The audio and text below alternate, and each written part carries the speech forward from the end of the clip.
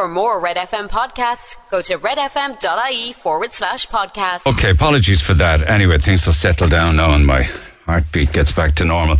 Paper-wise this morning, well, there's a couple of, obviously, issues regarding housing in this country. And one would think that if planning was speeded up and if people were allowed to build and get planning to build their own dream home on their own bit of land, wouldn't the country be a much better place? They're starting to think that way now, where the story in this morning's Mirror says that young couples should find it easier to get planning permission to build their dream home, and the Taoiseach has ordered a review on it. Martin's plan to help young people to build their own homes. It's a planning story that makes the paper today. There is a second one, actually, regarding On Board Pleanála. You may remember controversy involving On Board Pleanála over the past few months involving the former deputy chair of On Board Pleanála, a man by the name of Paul Hyde. He makes the papers this morning because there's the review going on into claims that Mr. Hyde was involved in a number of conflicts of interest, including voting against a housing development that backed onto land that he owned. The Independent this morning says the questions have also been raised about how Paul Hyde was appointed to On Board Pleanála in the first place, and they need to look through all of that. Now, he's denied that he acted improperly, but the government is awaiting this investigation into issues involving planning, particularly 3 planning decisions. One regarding a proposal of a housing development at Distillery Quarter in Blackpool, the other up in Dublin, and a third then in Carrigtwohill. So kind of planning related stories making the papers today, while the Echo leads actually with a story saying that there's serious concern about all sorts of house prices now, even affordable housing, where the Echo says this morning people are being priced out of a home. Even affordable housing is now proving to be too expensive. And they quote a 2-bedroom house being made available for purchase at 217 grand and a 3-bedroom at 243 grand above in Boherboy in Lotamore. In other news this morning, people are living longer and also want to work longer. And that's kind of interesting because they're leaving the pension and retirement age alone, but they want to give people more money when they finish work first, for that year or maybe 2 years as you transition. But there's another aspect to it as well, where they want to organise some sort of a pup-style dole payment to people who go from a full salary, if they lose their job, to like €208 a week. And in some cases, it could be an awful lot higher than €208 a week. And that's why the Independent call it a pup-style dole payment is on the cards. Papers also this morning have some good news, a story that we dealt with on air about a week ago. And this was the possibility that Stepping Stones would close for good up in Farranree. Now, there was a gathering, a meeting on Monday. And remember talking about it on the air, that there were other people with other businesses who were happy to step in and take over the management of Stepping Stones Creche, the preschool in Farranree. And that's on the cards again now, according to Tommy Gould within Sinn Féin, because Cork City Childcare, that deals with all of this, have said that they're happy to advertise the tender for Stepping Stones today. And what I think is really interesting about that story is that's all to do with people power. That's all to do with people saying, no, we're not going to take this. We're not going to let it shut. There are children here who will suffer. There are families here that will suffer. We're going to do something about it. Not unlike, and I hope that it works out, that somebody does actually, apply for the tender and get to take it over. But it also goes to show how people power can work with regards to AIB. As we were coming off the air on Friday morning, AIB reversed their decision. You could hear the reverse sound of beep, beep, beep, beep, beep, as AIB reversed out of that one and said, okay, we're not going to close the ATMs. Okay, we're not going to take away all other services at 70 different AIB branches across the country. Why? Well, all to do with people power. A lot of sporting related stories in the papers today, not all great. God, how many times do I have to talk about people's sports pitches and sports equipment being vandalised? It's a popular football club on the north side, makes the echo today, Castleview. Their fencing was all torn down. Fires were lit in several places all over the grounds. The goalpost was ripped out of the ground as well. The pitches were destroyed with litter from glass bottles and all sorts of other rubbish. Some of the locks were broken and stolen. And you know what? Most of the people that engage with the club up there do so on a voluntary basis, and it must be heartbreaking for somebody to walk in of a morning and see the state of the place. Well, did you see Apple Green at the weekend? When was this? I know I asked. Was this yesterday? Sunday morning, Apple Green decided to drop their prices to $175 and $177. I have photographs from across Cork where people were queuing and queuing and queuing. There's one here from Kinsale Beg with a massive queue. There's another one from Harbourview Road with a huge queue of cars waiting to get a fill up at 175 or 176. And there's more down in Cove. Just goes to show it can be done. You know, you can drop your own. I know this was wasn't it to celebrate an anniversary, a birthday of Apple Green, but they dropped their prices and the people responded with queues. Not everybody got to fill, actually, because I think at one stage did the Gardaí get involved because the traffic back up. It was chaotic in places with people queuing to get into the petrol station. But it's interesting because Kieran sent me a screen grab then.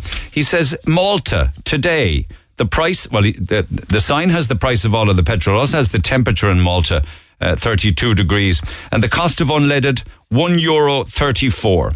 The cost of diesel, €1.21. You got to ask yourself why.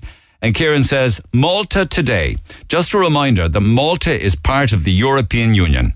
When our government tells you that the EU regulations prevent them from lowering fuel costs, well, if Malta can do it, so can we.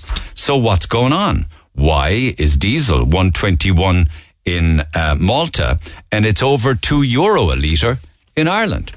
And how come Apple Green can drop their prices to $175 and $177 for 2.5 hours or so? Meanwhile, we have the highest car rentals in the world, or at least we had the highest car rental hike in the world, up 267% in a year. That's the cost that Ireland's car hire prices rose in a year. 267%. I mean, you couldn't make this stuff up. Papers also talk of lighthearted stories to start. Actually, I shouldn't call it a lighthearted story because while you might be smiling reading it, it's actually very serious. If you have a pet that dies in the family, it is like a family member, isn't it? It really can be like somebody in the family dies. And that's why animal charity Dog Trust has called on employers to offer compassionate leave when a pet dies. That somebody should be entitled to take a day or a couple of days off if your dog or your cat. I don't know about a budgie or a canary now or a hamster or anything like that, but certainly when it comes to a dog day to mourn the passing of your pooch. What are your thoughts on that? Text 0868 104 106. You might be interested to know as well that the same survey said that almost 3/4 of the public admit to having more photographs of their dogs on their phone than their partner, their family, or their friends. And I know you're listening to me, lads, and I know you agree. Because in our household alone, I can guarantee you, there are at least 2 members that have more photographs of our dog than they have of me. Well, you wouldn't blame them for not having a lot of photographs of me and the big ugly puss on me. But seriously though, dog, photograph, sharing, video of this, that and the other. The cuteness of it all. Papers also this morning talk about the amount of snack boxes that are going to be eaten above at the Galway races. Wouldn't it be great if we had something like I know we have the Mallow races and we have other race meetings like that, but it'd be fantastic to have something on the scale of, like if we could have the Mallow races meets Puck Fair, meets the Rose of Tralee, all of that once a year in Cork. You know, it'd be a fantastic thing. 12,000 snack boxes would be, that's all they eat in Galway actually. That's their staple diet. I saw the Galway players had Supermax on their jersey yesterday. I'd say they maybe ate 1 or 2 too many snack boxes, for they couldn't bait Kerry. But 12,000 snack boxes will be eaten at the race meetings, and 500,000 pints of stout will be poured, apparently. Yes, indeed, lads, they're off, the Galway races. And I'm going to come back to the one on driving instructors and driving testers a little later on this morning. But apparently, if you're a fan of sitcoms and television series, the likes of Fawlty Towers, you might be interested to know that John Cleese only made £4,500 for starring in Fawlty Towers. He made another £4,500 for writing it. So in total, he made change out of $8,000. Apparently, according to the papers today, he's having a couple of financial worries at the moment because apparently he has paid out €26 million in divorce settlements. 26 million euro in divorce settlements. It's a huge amount of money. And if you were watching the football yesterday, the All-Ireland, I kind of stupidly said here this morning, I said it to Kevin, I said, I suppose if Cork can't win it, we're probably all right with Kerry winning it. He looks around at me like as if I had two heads. He said, are you serious? Are you spending too much time in Kerry? There's serious rivalry still between Cork and Kerry. Maybe I'm wrong. I would have thought that if we can't win the All-Ireland, might as well be Kerry. I mean, who else so? If not Kerry, give me a county that you'd pick ahead of Kerry. If we're not in the All-Ireland final, who do we want to win? Derry, is it maybe? Northerners? I mean, you tell me. Your mic isn't open anyway, so you can't answer me. Galway? Why? Well, because it's just, you can't be, it's like a You're United doing it fan. again now. I just said, well, if Cork can't win, it might be our closest neighbours. It's like a United fan wanting Liverpool to win the Premier League. It just, there are neighbours. You don't want your neighbours kind of giving you the na across the border. Like, no. Are we that small-minded and narrow-minded? That's just rivalry, Neil, isn't it?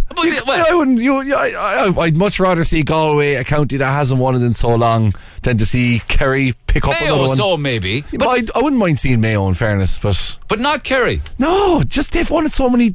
And early, now down in Cork, it was the last time he won an All-Ireland. It was a long time ago. No, I couldn't be having that. What about you? Would say the same about our other neighbours, Waterford? Was your Tipperary? We border all I have Limerick. a soft spot for Waterford because I lived there, so it's slightly different. And they haven't won an All-Ireland since 1952, so it's slightly different. But Kerry, actually, you talk about stats, the amazing stats. 21 All-Ireland medals in the Spillane household. 21! Unbelievable. More, I'd say the Spillane household has more All-Ireland medals than just probably 26 or 27 counties of Ireland combined have less medals than that one household. It was so sad. This clip that we have, is this the clip where he talks about his dad? I think just so. Seamus has it lined up there, yeah, and it is that what it is, Seamus? Really powerful stuff, actually, in fairness. Have a listen to it. This is where he kind of broke down, had a few tears yesterday, and part of the punditry after the win. We knew there was a very talented bunch coming through, but talent doesn't necessarily mean to win All-Ireland. We were getting impatient there. But this year, I saw a different bunch this year. I saw a resilient bunch. And it's brilliant to see David Clifford delivering and getting an All-Ireland medal.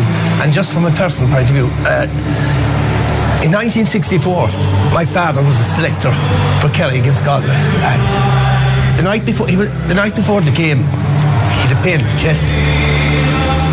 Wouldn't go to the doctor. Went to the game the following day as selector and was dead on Tuesday. And Kerry Galway matches to me always bring back this memory. And my father never saw us play the three sons. And today, the three sons have 19 All-Ireland medals. And his two grandsons today, Gideon and Adrian, have two more. He would have been a proud man to have 21 All-Ireland medals, senior football medals in his house. So it's just a special day. A special day. Yeah, special day. Absolutely beautiful. Really, really sad. What in the name of God is that man doing retiring? He's at peak. Is he? I tell you what, I bet she's going to Sky Sports. I was just going to say the same thing. I wonder how much Sky would pay for him. I bet you he's going to Sky Sports. Would you think he's retiring? I'd be, you know what, the purist in me would hate to see this whole grandioso thing about, Pat Spillane off the air and then only to see him pop up on Sky next year, but he's earned it if he goes there. I mean, his daughter actually posted some lovely photographs on Twitter. Did you see that? I did. And what were the questions under it? Is your dad going to Sky? Is your dad going to Sky? It's just, look, that's the world we live in, isn't it? I mean, I think it's great. Like, whatever about Gaelic football, I wouldn't be a huge fan of the sport, but I think it's fantastic that an All-Ireland hurling final is broadcast across the water to England, not just for the expats. Could you imagine it with hurling and football in America on Sky? Yes, bring it to Wembley. We should do what the NFL do. We should do a pre-season tournament over there. He said last week in the papers that he was retiring because he just had enough of it. He was tired of it. I wonder, is it true though? I don't know. I mean, I can understand that as well. Like, punditry is, it seems like an easy job to sit there on your couch and basically chat away about the game. But brilliant though. Very good, but like, the amount of stick that you get. Do you know fellas coming up to you in the street, I'd say, you don't know anything about this, really? Or you say anything, it's like, fellas are so tribal when it comes to sport. And they're passionate about it. Exactly, yeah. So I can imagine after that amount of time you can be a bit fed up of it, but he would be a great addition to Sky, but I don't know if he's going to retire. He's too good. What's this tribute here? Is this yours, Seamus? Is this the bit from the Sunday game or something last night, was it? Seamus has no headset. Okay, I think it is. Let's give it a whirl. Okay, let's Well, a little bit earlier on, we were across the road having a cup of tea. Up on the wall, there was a picture of some of the greats of Gaelic football. The man beside me here was one of those people pictured. Pat Spillane from Kerry. Pat, you're very, very welcome to this occasion. Well, I don't know who your idea of the man of the match is, but I know that mine is Pat Spillane. Adios, Spillane, Pulchiga. It's great to win, and just I hope my mother has calmed down a little bit now and tell her we're all okay. What about our own man, Pat Spillane? Like I said, you can't stay out in the sun for more than 10 minutes. My arms are a little bit red at the moment. The live televising games is indeed to be welcomed. Hello and welcome to the Sunday game. So, I mean, I will call a game as I see it. I think somebody's out to punish me because this is the second week in a row I've had to endure an absolutely awful load of rubbish from Ulster Championship football. There's a banner out there. Are you watching Pat Spillane? To describe today's football, I don't know what I'd describe it as. I'd call it puke football. If Tender did provincial champions, I'd be swiping right to Ulster. Sorry for being a perfectionist now, but these things are important, you know. Oscar Wilde said there's only one thing worse than being talked about, and that's not being talked about. Here, John Casey jump in to readjust John McDermott's head a little bit. And you can talk about systems till I'm blue in the face. A couple of great examples of slow waltzes and whatever like that. It's paralysis by analysis. He'd make Michael Flatley eat his hat up because this is a wonderful high leg action here. This GPS bra-like garment. No, it's modern day football just gone wrong. Gee, that's biceps, triceps. I mean, he looks fantastic. To paraphrase one of the Gospels, forgive him, Lord, for he knows not what he says or writes many times. That's a load of rubbish, by Sean, to be quite honest. When you see another crowd acting the Q Tour and being even better at it than us, and that was Tyrone. And who else but Pat Spillane as the scorer? This game of Gaelic football has been infiltrated by a load of spoofers and bluffers. We're very happy at the moment. You know, the word humble and Pat Spillane don't fit hand in hand. Surely one of the great footballers, ladies and gentlemen, of our time. They're the facts. The best teams, the cream will always come to the top. The best footballers. Pat Spillane when Kerry needed it most. Thank you very much. I'd say it's a case of watch this space. I'd say Spillane is far from finished. Anyway, if you watched it yesterday, even though there was no Cork involvement, hope you enjoyed it. Calls, texts and comments on the way after the break. Text 0868 104 106. Talk to Neil Prendeville now. 0818 104 106. Cork's Red FM. Okay, a couple of people have died and 2 have been arrested after a shooting in Whistler, BC, on the west coast of Canada. It's unheard of in Canada to have this kind of stuff. Apparently it was inter-gang warfare broke out there, and there was bodies on the sidewalks on the side of the street, and many people were running indoors to hide and try and take refuge from it. I mention it to you because there's a Cork tourist caught up in the middle of it. Grania MacDonald was in Whistler in BC, British Columbia, when all of this happened. I just caught up with her earlier this morning because it was just before midnight her time. A traumatic day for a Cork tourist in Canada. Gemma, thanks for taking... Hang on, my apologies for this. I just need to get myself started. Here it is. This is me chatting with Grania just before we came on air. Grania, good morning. Good morning, Neil. How are you? I'm well. And listen, thank you for staying up. I do appreciate it. I just wanted to recap today as to what actually happened in Whistler. You got caught up in a gangland shooting that resulted in 2 men being shot to death. You were there in Whistler. You're on holidays, are you? Yeah, I'm here in Vancouver for 3 weeks, just having a lovely holiday for myself. And we were actually in Whistler, and we were having breakfast, and we were just walking through the village, and we heard these loud noises. I'd say about 5 or 6 loud noises. And I turned to my friend and I was like, oh, imagine they were gunshots.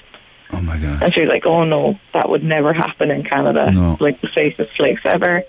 And then just as we were talking about that, crowds started to rush past us and they started screaming, shoot her, shoot her. Oh my God. And we still looked at each other and we were like, is this actually real? We kind of still thought it was a joke until this guy kind of accidentally hit my leg with his bike just in sheer panic, and it kind of, that little bit of a hit kind of woke me up to the situation, and I said, okay, this isn't actually a joke, this is real. So we just ran and we all hid in shops. So it was just a bit of a surreal situation. So what you had heard were actual gunshots. So I was just reading up on it this morning. at least 10, perhaps more gunshots in rapid succession. I believe it was inter-gangland related. Was that right? 2 guys were killed, yeah? Yeah, apparently, just because I was reading up on it after as well, it was gang related. I think one of the brothers was killed a year ago, and it was nearly like a retaliation. Oh my God. So people literally ran indoors to barricade themselves in safety inside in shops. Is that what you did? So we actually were hiding out in an alleyway, still kind of not sure about what to do. And then we started seeing like shops closing their doors, but there was no kind of announcement on what to do. There was no alert messages, which apparently one of my Canadian friends were saying an alert message should have been sent out to everyone's phone. And then we walked up to a bar, and then there were crowds rushing into that bar, which kind of scared everybody. All the bartenders were bawling, crying, people were shouting, and at that moment we were like, oh no, is the shooter just around the corner? Because when people are running, you automatically think there's something close by. Yeah, that's a realistic fear, isn't it? Because you don't know what's going to happen next, and you're hiding and hoping that you're not next. Is that what you were thinking?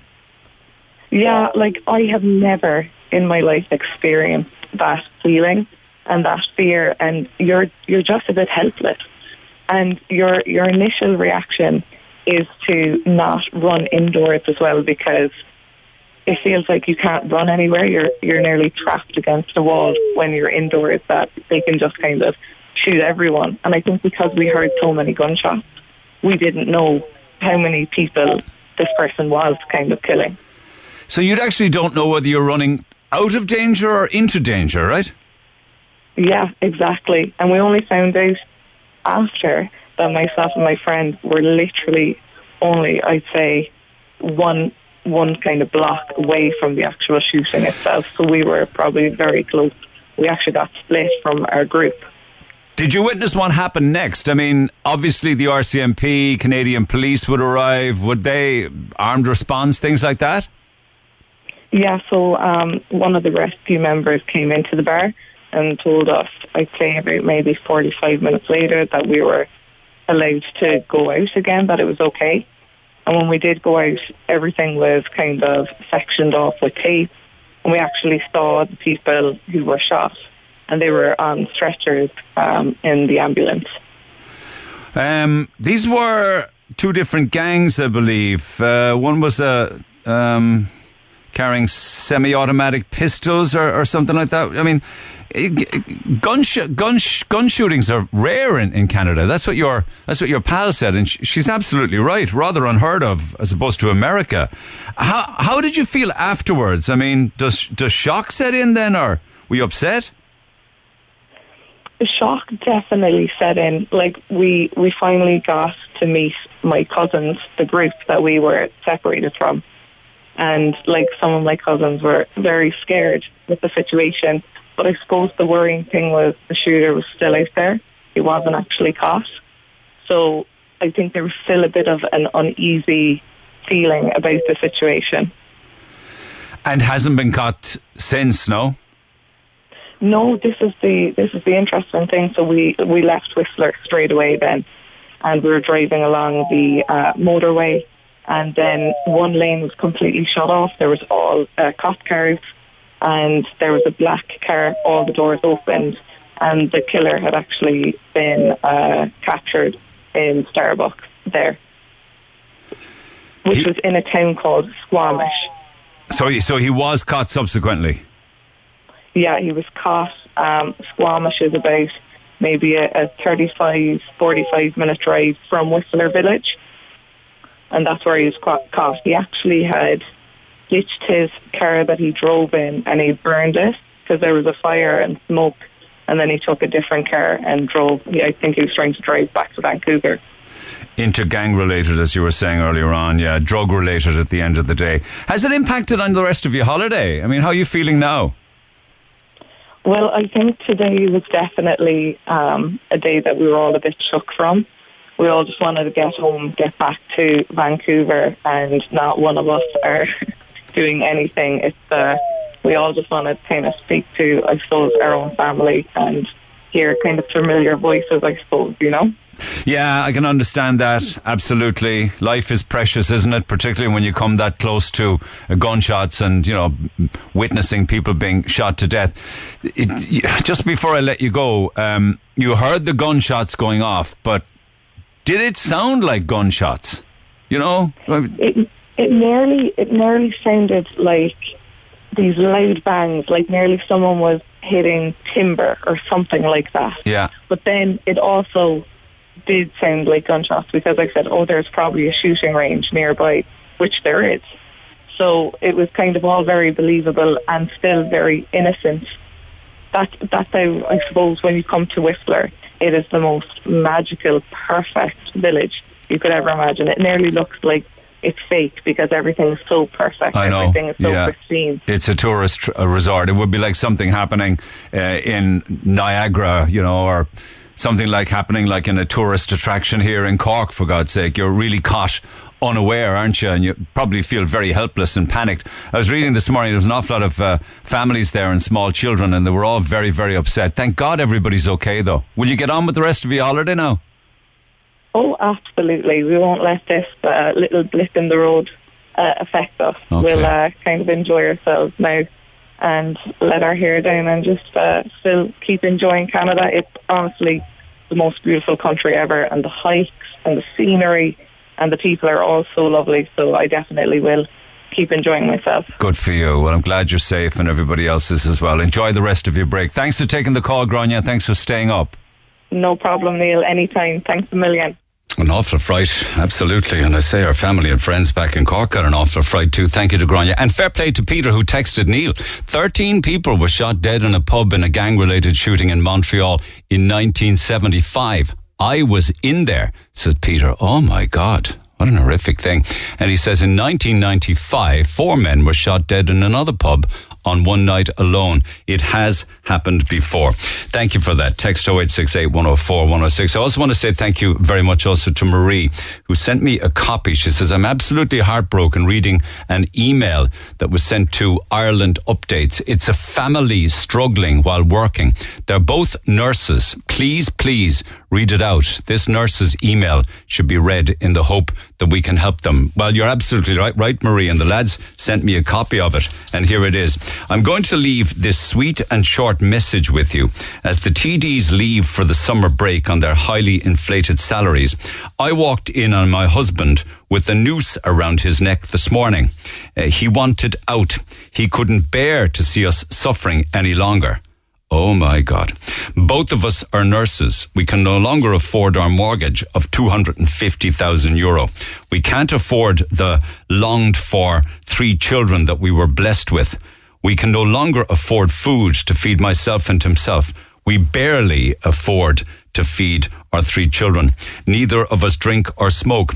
We work opposite shifts as much as possible to save on childcare, yet we're crumbling. We haven't gone on a holiday since before we were married. My husband, who saved lives, is so ashamed that he can't provide for us. It's just heartbreaking. I'm ashamed too. I've told no one. We are failures. We are ordinary, hard-working people who are sinking rapidly. He isn't the only one dying. We both are. I wanted to go with him. The only reason I didn't join him in ending this is because I couldn't bear for our children to know how much we struggled. And also, I couldn't bear to leave them alone in this crappy, greedy, self-serving world. The cost of living is simply killing us. The government and the expletive word Greens in government are killing us as they boast about green walkways. For God's sake, we can't afford food. FFS. Enjoy your holidays, Fianna Fáil, Fine Gael and the Green Party. I dread the idea that you could ever continue to rule Ireland and put more of us into early graves. No doubt you will put many more of us into early graves and then clap yourselves on the back on television for caring for us and saving an environment that's already shagged by countries like South America, China and India. We can no longer afford to fill our cars with fuel to get us to work. Amen. Congratulations on being so environmentally friendly whilst killing us. My husband is now getting treatment in hospital, thankfully, but it's just a matter of time before he feels he's had enough again, and I'm not there to find him, or vice versa. I'm sorry for my rant. Please forgive my bad language. I'm in the worst absolute period of my life with no end in sight. So absolutely that needed to be read out. God only knows, how bad it is for some people in the days that we're living through now. A €250,000 mortgage, in all fairness, for two working people with a €250,000 mortgage, you would think that they would be able to make the repayments on it, pay their bills, and put food on the table and go on holidays and have a happy life. But in the world that we live in now, and in Ireland, God knows, every time I do price comparisons between here and overseas, it's shocking, isn't it? But that's a heartbreaking message posted on a public forum this morning. And I bet you there are many other stories like that. Text 0868 104 106. Back after the break. Get it off your chest. Call Neil Prendeville now on 0818 104 106. Red FM. So just on that point, thank you, Kieran, for the screen grab. Malta today, unleaded, €1.34. Diesel, €1.21. If Malta can do it, why can't we?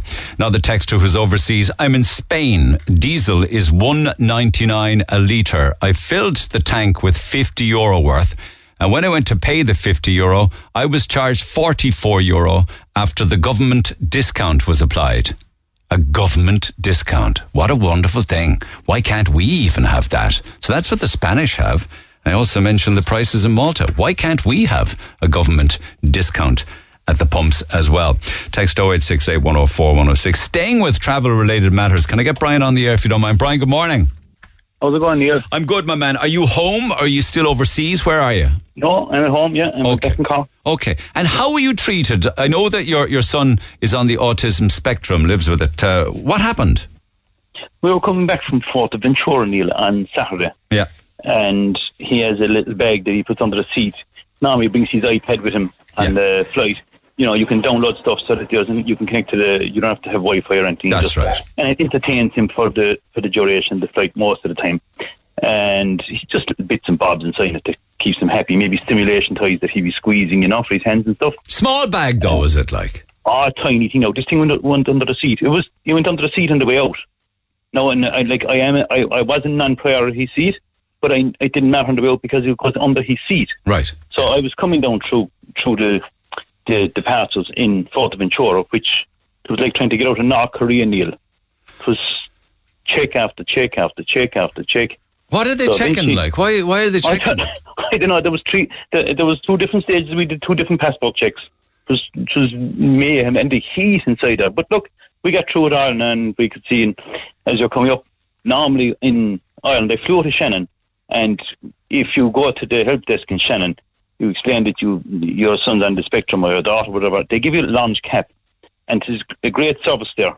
It just shows that someone, and you don't have to wear it if he doesn't like it. No, he does wear it actually when he's inside there.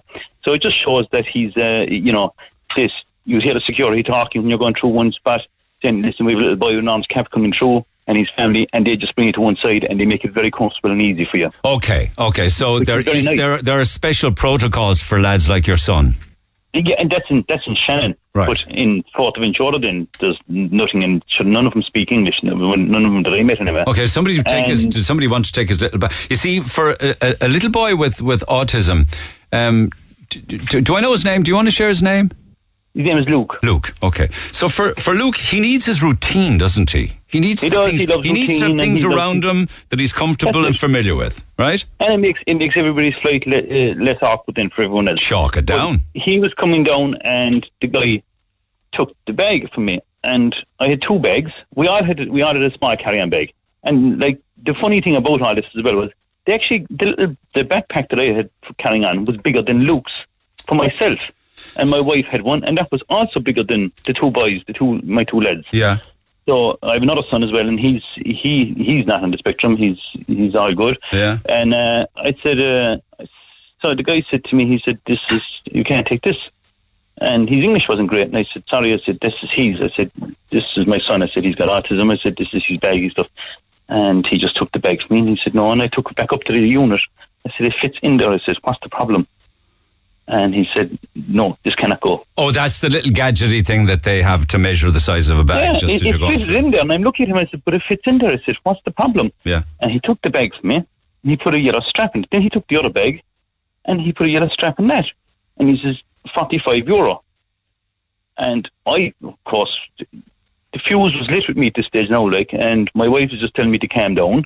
She said, just pay the money, Brian. She said, and let's get out of here. Hang on a second. So €45 is an awful lot of money for a small little bag with an iPad in it. Yeah, so I paid it. I then discovered when I got off the flight in Ireland that it was actually, when I checked the bank account, it was actually €90. They took the 2 bags. But, Neil, when we got through eventually, this took a big rigmarole of about a half an hour. When we eventually got through, and Luke was standing there the whole time waiting, seeing everybody pass by, we got on they put you on a bus and take you from the terminal to the plane. And when we get off, there's a guy waiting there, and if he sees the yellow tag, he takes the bag and he puts it into the car where the rest of the luggage goes that you check in. But he looked at the bag and he saw it was so small. He looked at it and he shook his head like. So they left me carry it on board, but they still charged me €45 for it. Are you sure that it was Luke's bag they took the €45 for, and not the bigger one you had and the bigger one you had? No, I had them on board, and I had the tag and all. So in my when she got calmed down a small bit, I suppose when we got flying and stuff, and Luke was good because we actually had the bag then. Yeah. I said, at least we have it in there, and he had his iPad and everything. And on we went to Ireland. I got off in Ireland. I said to Amy, she was going through passport control, and I said I was ahead of her. She's got a New Zealand passport, so it would take a little bit longer just for her to clear. Yeah. I went ahead. I said, let me go and see someone in Ryanair. I went up to the Ryanair desk, and the girl behind the desk looked at me. She says, my computer's broken. There's nothing I can do for you. That was her answer. I explained the situation, and this was her answer. I actually had the bag with me. So that's all she could do for you. Yeah, nothing. That's what she said to me. And then she that was fine. I said, right. I went up to the help desk in Shannon Airport with the girl. She said, look, I'm only just standing here. She said, I don't know much about her at all. She said, I said, is there anyone I can talk to? And she said, no. So I said, that was it. That was about it. But I just said it was an absolute disgraceful behaviour by Ryanair to take €45 for a little bag that you were still allowed to carry on. And of course, you might as well be trying to ring, I'd say, to be easier get through to Kim Jong-un than to get through to someone in Ryanair at this stage. So you were charged €45 for Luke's tiny bag, and another €45 for whose else's bag? It was another little bag as well. It was just a carry-on bag from my son, my other son. But I mean, they're bits and bobs then. Bits and bobs and pieces like that. And look, the 2 bags that myself and my wife were allowed to carry on, wasn't charged for them at all, and they were backpacks, but they were bigger. And you didn't have a different ticket to them. I don't know how it works, priority and non-priority. Some people... No, they were all... Yeah, and like I said, they were all non-priority. I had no issue that this. I didn't know about it, but at the same time, if they're non-priority, but if it fits under the seat, it's fine. But I was still charged. So you just met somebody who was having a bad day, I suppose, you know? I probably did. I was unfortunate, but it's just bad form that Ryanair, you can't get in touch with anyone and even ask them a question about this. Yeah. And when you go to a physical person, your answer is computer says no. Yeah. I know. My computer is broken, is what she said. Yes, she said, but more or less, like she said, even if the computer was on, she'd just say, well, I can't do anything for you. Like, they just took the money. I said, look, this. But on the Ryanair website, is there a section for complaints or feedback? I actually probably wouldn't. I don't think I could actually go through the process of going through that, because I'd say that it would be a living hell. That you can't pick up the phone and speak to someone, a human being, and say, listen. And if Ryanair said to me, listen, we made a mistake there. That shouldn't have been done. That's fine. But like the hassle you're going through inside the airport with a child on the autism spectrum, you just want them to go through quickly and get it over. And you said that, didn't you? My son has autism. He needs his iPad. It's a tiny little bag. Yeah. If you saw this thing is tiny. Like it slipped under the seat. And even the baggage guy, looked at it and he just said, "Yeah, take it on board." He said, "That shouldn't be. That's not for luggage at all." Like. So why charge you €45 and still put a yellow tag in it to go in the hold? What's that about? I'd like to say something that I shouldn't probably say on air, and I'm not going to. That's what they're a bunch of. That's what Ryanair do, is it? Yeah. Here's a text here. The exact same thing happened to me that happened to Brian and his son. We had to pay €35 per person at the desk. Our bags were tagged and we were told our bags would be taken at the steps. nobody there to take them. We'd pay €35 per person, and our bags were still with us for the duration of the trip. We're still waiting on a refund. What is the rule with bags and Ryanair? If you arrive priority or non-priority and you have a pulley bag, have you already paid for that, or is it free? I think that if you're non-priority, that if the bag fits under the seat, you can. Yeah. Because they have two sections you can fit these into, and one you can, if it fits under, there's one priority thing and there's one non-priority thing. But this little thing fitted in the non-priority and went under the seat, and this is what I couldn't understand.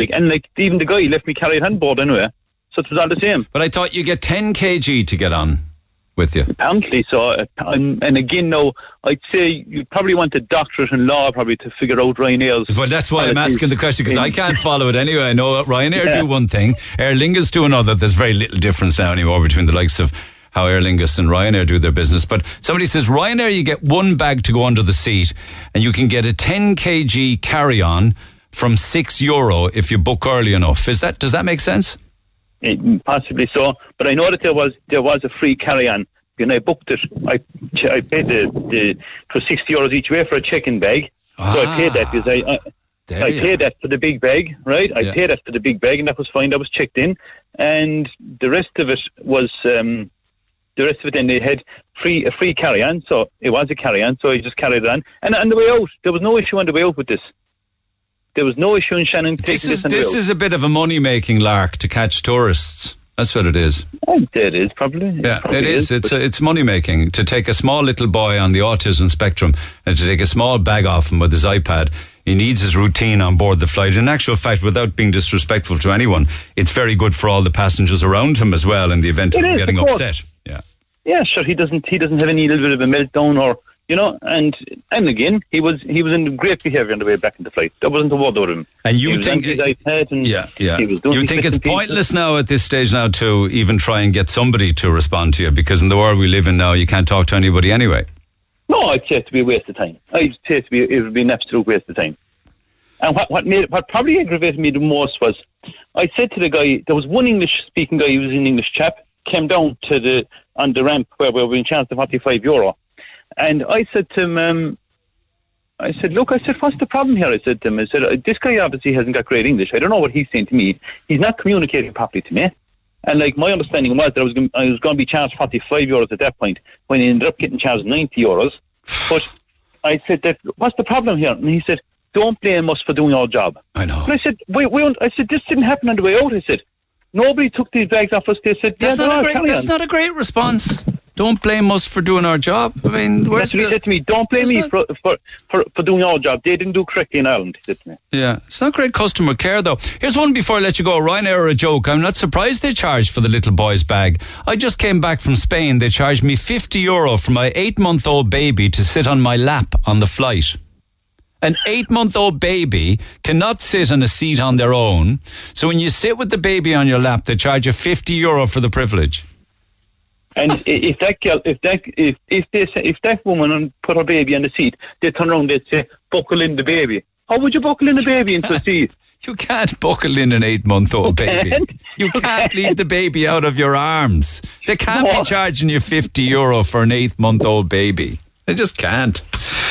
Anyway, I'm quite sure I'll get more texts like this. If you have any updates or feedback on that, come back to me, will you, Brian? I will, Neil. Mind yourself. Thank you so much. Thanks for picking up the phone, taking my call. Noreen, good morning. Good morning. What do you make of the €50 for the 8-month-old baby? Is that true? I honestly don't know. I honestly have come to the conclusion that Ryanair have told the people, when you're coming back from holidays, charge whoever you can. Yeah. I believe. My 10 kg. And of course, people have loads of money coming back from their holidays, don't they? Not. Oh, they do, yeah. It's all credit card. They charge you then, and like that, they do charge you. And you have no choice but to pay it unless you leave the bag after you. So do you think that's a different protocol when people are coming back from their holidays with airlines, as opposed to going? Oh, you do? I do with Ryanair. Not with Aer Lingus, but with Ryanair, yes. Okay. I do. I've been on both flights. What happened with you?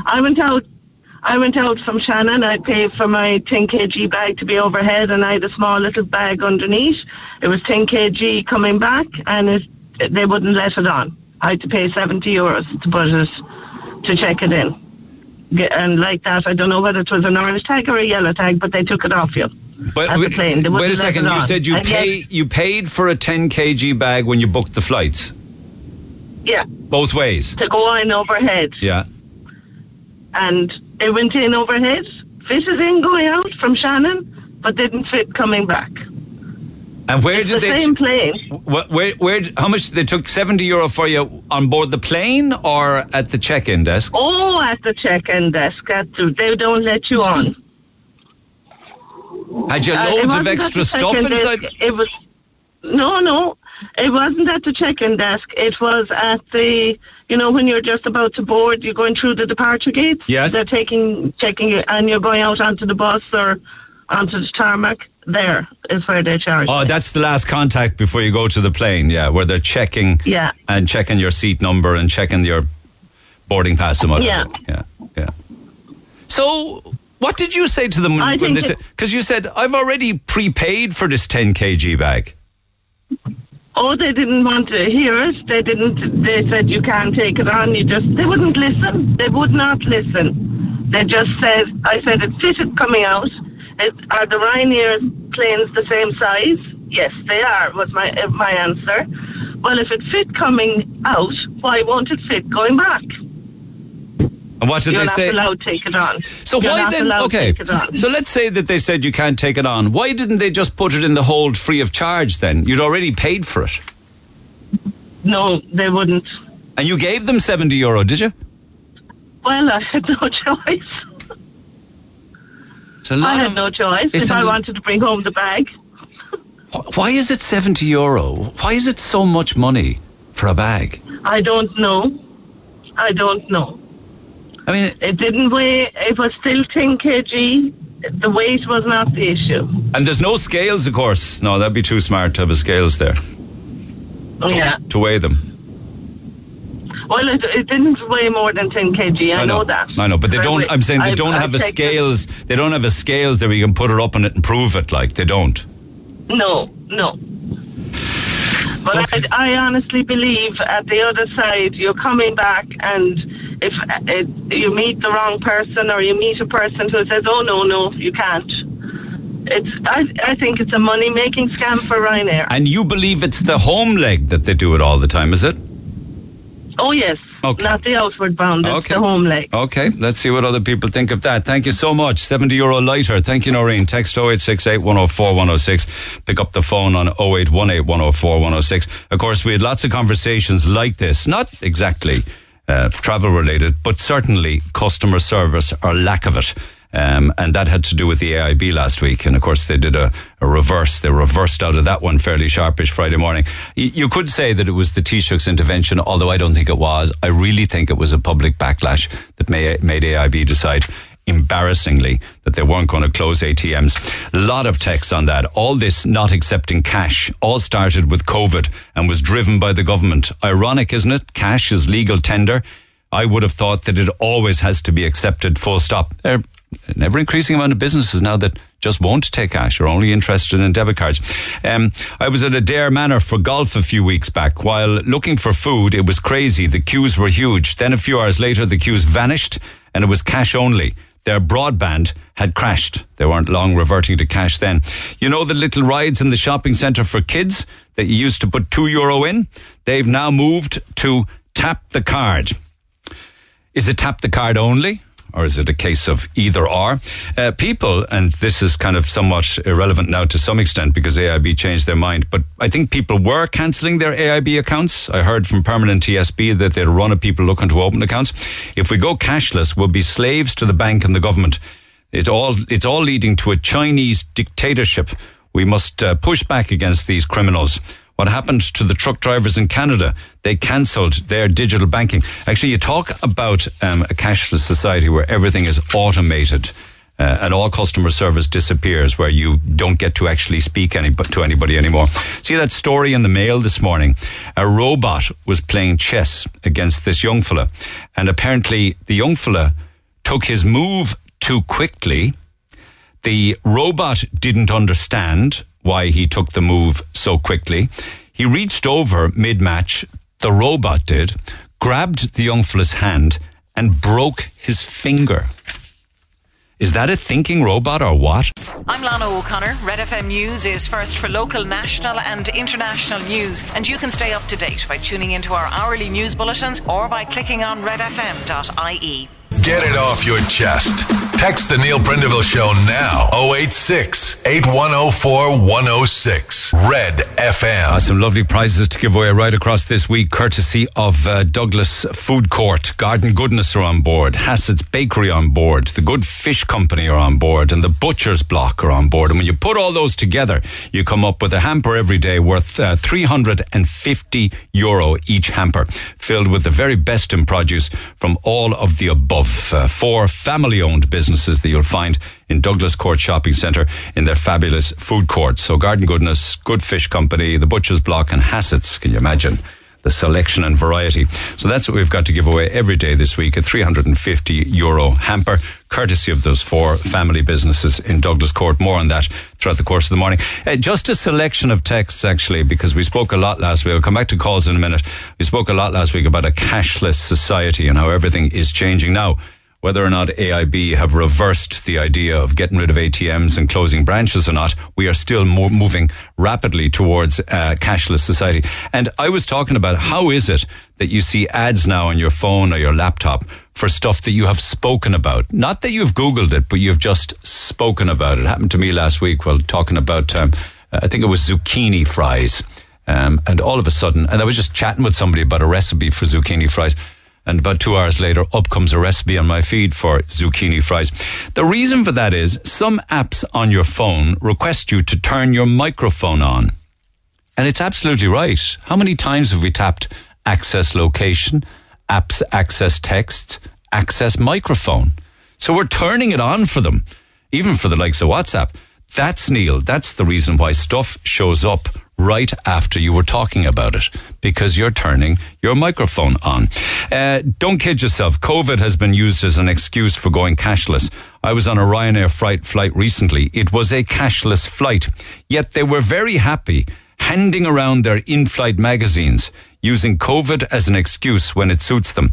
Yeah, cash is tedious and cumbersome for companies, you know? I mean, just think about it. Keeping it safe, storing it, banking it, transporting it, tapping and debit cards, much more straightforward for them. What about elderly people who give young fellas their money to pop to the shop for them? If they hand over their card, they could well be taken advantage of. Or the elderly person, the granny or the granddad that gives the kids a couple of bob to go and buy an ice cream. Yeah, I know what you mean. Last year we paid €13,000 alone in interest on our mortgage from AIB. On top of this, we are charged for the direct debit every single month. Well, you're always going to be charged interest on a loan. That's what banks do. It's how they make money. It's a lot of money, though, in 1 year. 13,000 interest on a mortgage. Try and get a tradesman to do a foxer after they get rid of cash. No way to pay them unless maybe we decide to use gold. Pay the tradespeople with gold. There are many businesses who all through the pandemic have only been accepting cash, no card transactions. This is nothing new. No, it's not, but it's becoming more and more evident. That's a load of bull about the bank closing in Mayfield because no people were going into it. It was always jammed. It's just us nodding all the time. That's okay, we say. That's okay. Do whatever you want. We won't mind.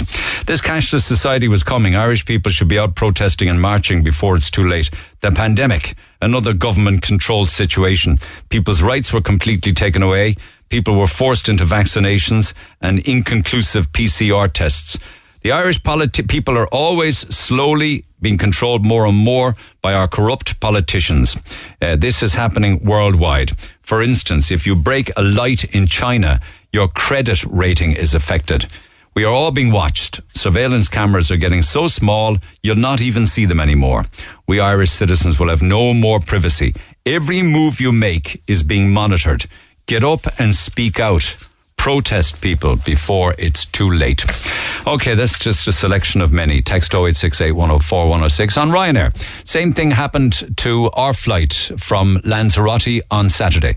My partner was pulled out of the queue for priority at the gate, just to measure her bag. They said it wouldn't fit, and they asked her for €70. I went over. I fitted the bag into their gadget. I baited into the gadget. And when we refused to pay, they eventually let us on with the case. The case fitted perfectly overhead on board before you ask. Well, there's a lot to be said for standing your ground, and fair play to you for that. Why is it always happening on the return leg, though, when people are coming back from their holidays? Why is that? Think about that. William, good morning. Morning, Neil. Thanks for holding, William. Ryanair from Cork to Malaga. Yeah. The lads there, we head off every year around May for just a week's break, and Cork to Malaga and stay in the Costa del Sol. And this year, it was a first Just move around a bit there, William. Yeah, it was because it's breaking up. It was the first time because of COVID in a few years, was it? Correct. Yeah. And this year, we were at the Cork airport, and it just all had to coincide. There's fingers. Nah, breaking up, man. Try and move around again. So the countryside was I'll tell you what, I'll come back to you in a few minutes' time. We clean up the line, all right? Because it's not great, and I do want to hear what you have to say on the matter. So come back after the break, see if it's any better. Call the Neil Prendeville Show now. 0818 104 106. Red FM. Texter says, name and shame any business that does not accept cash. They should all be boycotted. Another person says, you'll often hear people use the term cash is king because it can't be hacked. Anything digital can be hacked. And for the elderly, it's a disaster as they don't all understand how to use online banking and services. Cash was always handy to use. The tapping of the bank card is a bad way forward for the future. No, the future is bleak. Don't succumb to any of the plans that will allow less cash in your pocket. It's a method of control. Machines won't work. We will starve or freeze if they go down, and they do. So thank you for all those texts. I'll dip in and out. William, is that any better? Yeah, Kevin said it was quite better. Much better. Okay, so pick up on your story. Go ahead. Thank you. Basically, we arrived at the airport, and it just happened to coincide with Glasgow Rangers were playing in Seville. They were playing in a final. Right. A lot of the Scottish lads travelled from, we say, Glasgow to Cork, and then on to Malaga. All right. Okay. Now, why? We were Why did they do that? It was a cheaper way of travelling. Okay. They couldn't get flights direct from Scotland or England even. But anyway, I happened to be, there was two of us travelled this year, and my friend travelled priority and I travelled non-priority. So I'm in the non-priority queue, and I was talking to two of the Rangers lads, two young lads, and as we got to the gate, I could see that he had a little bag and it would have sufficed. And as he got his boarding number, the girl called him back and, excuse me, that second bag, she says, I'm warning you now, the next time I'm going to have to charge for that. And I was looking for the second bag. It actually was his bum bag around his waist. Tied around his waist, that tiny little thing that hangs off your waist. Yes, a tiny little bum bag that was around his waist. It's about 5 inches by 3 inches. Correct. I could not believe it. What? You know? Yeah. And you just remarked on the kind of... I did the booking for the two of us, the priority and the non-priority. There was about 50 quid in the difference, about 25 each way for the priority and the non-priority. The priority is a 10 kg bag and a second bag, which you can put under the seat. I think that holds around 7 kg. Yeah, which is what Luke would have had for his PlayStation, or his iPad, I should say. They charged €45 for that. It's terrible. A disgrace. And did she say to your man with the bum bag how much he'd be charged for it?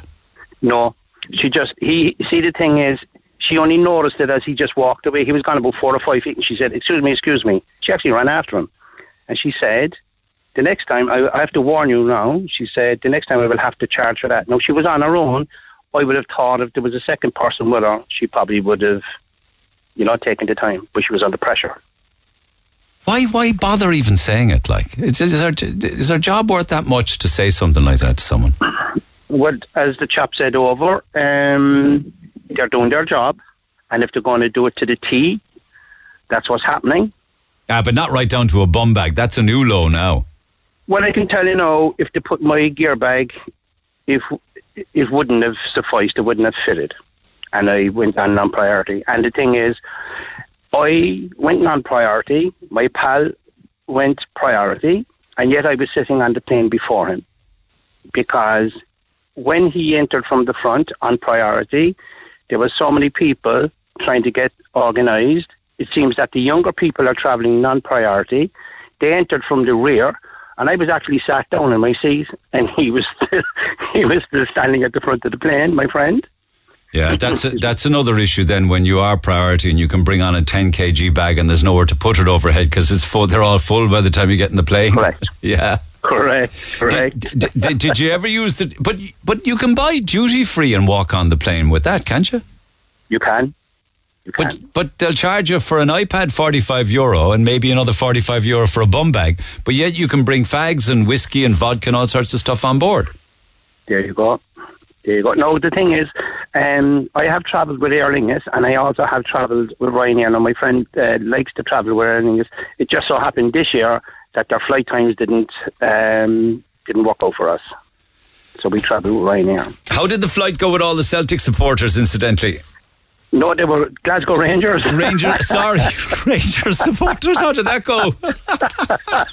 I have to say they were lovely. I have to say that. So why wouldn't they be? Were they singing songs? There was some sing-song in the toilet, I can tell you, in Cork Airport. They were lovely. I have to say no, they were lovely. You know, even when we stay around the Fungarola area, and a lot of the fans were down in that area. They were very, very drunk, some of them, but there was no trouble. I've seen no trouble, being honest. That's good to hear, because all too often we hear the negative stuff, so that's good to hear. Well there said. You go. Well there said. You go. Well said. Listen, God bless Neil. All the best, William. Take care. Thanks for taking the call. Text 0868 104 106. Pick up the phone on 0818 104 106, and we'll come back to these texts throughout the course of the morning. Now, story that we dealt with about a week ago. Actually, it was last Friday week. I was talking about Stepping Stones on air, the preschool for children that was about to close, and one of the conversations I had was with the owner of a preschool in Blackpool who was interested in taking over the management of it. Now, I know that it was destined to close because that's what the Board of Management have said. People are retiring from the Board of Management, and one thing led to another, and they were saying that it was going to close. They had hoped somebody else would take it over, and that wouldn't work. But people weren't having that. And there was a meeting on Monday, and many people gathered at that meeting. And I think at that stage, Monday, it became a real possibility that, you know, somebody else might like to intervene. And because of that meeting then, those that control preschools in Cork have now said that they're willing to put it out to tender. I think Tommy Gould may have been there because it's in his parish. He joins me by phone. Thomas, good morning. Good morning, Neil. Was there many at that on Monday? Yes, Neil, there was a great turnout, and when you consider Monday was the hottest day of the year. Yeah. Now, to be fair to the organisers, the parents and Julie and Sarah in particular, like there was parents, grandparents, people who had their children in the preschool, and people just from the community of Farree. Now, I know the preschool well because my own two children, girls, went there, and like I know what a brilliant service it was. So we've been working behind the scenes, Neil, and sometimes I didn't come on your show last week because I was trying to pull a lot of different groups and organisations together. No, it's really positive news that we have. Cork City Childcare are going to put the service out for tender this week. So any groups, any organisations who are interested in taking it over can apply this week. It'll be open for 1 week, and then hopefully someone will be given a contract to take it over. Yeah, but why wasn't the question asked as to why that didn't happen beforehand, before it was announced that it was closing? Can I say this now, Neil? And like the board of directors who are volunteers, they weren't able to keep it going anymore. Now, if they'd come to me or Mick Newton or Kenneth Collins or people in the community, we would have organised it, but they didn't. And the one thing, Neil, there was a lot of criticism of them, and I know people in the community were very angry. But these are people who volunteered for years. Okay, well, park the volunteers then. Why didn't Cork City Childcare decide before people got together and said this is not a good idea? Why didn't they decide before all of that to put it out to tender? Well, Neil, this was very complicated when you bring board of directors involved, and I had to, myself and others had to bring a lot of people together in the last week trying to come up with a solution to this. And one person made a point to me that things need to go through the processes. And I said, what's more important now, a school open in the end of August or being closed for the year. And to be fair to Cork City Childcare, Cork City Council and TUSLA have all come together now to fast track this. Now, we're not over the line yet, but it's really positive. And like I didn't go onto your show, particularly last week, Neil, because, even the week before, I was trying to pull everyone together, because sometimes if you can get people to talk, we might get this over the line. And I understand that, and thank you for intervention. I thank you for your intervention. I just think sometimes that common sense and a bit of cop-on is lacking in things like this, you know? No, and you're 100% right, Neil. Cushing Road Childcare closed down in Farranree in March, and then Stepping Stones was closing down. Farranree is such a great community, it couldn't lose two communities or two child preschools. And the thing about it was, it shouldn't have to be up to me and other local reps to come in, but sometimes you have to. But the one thing about it, Neil, is when the family stood up and the parents went on to your show and they spoke to you, and the pressure then that we would have to bring on the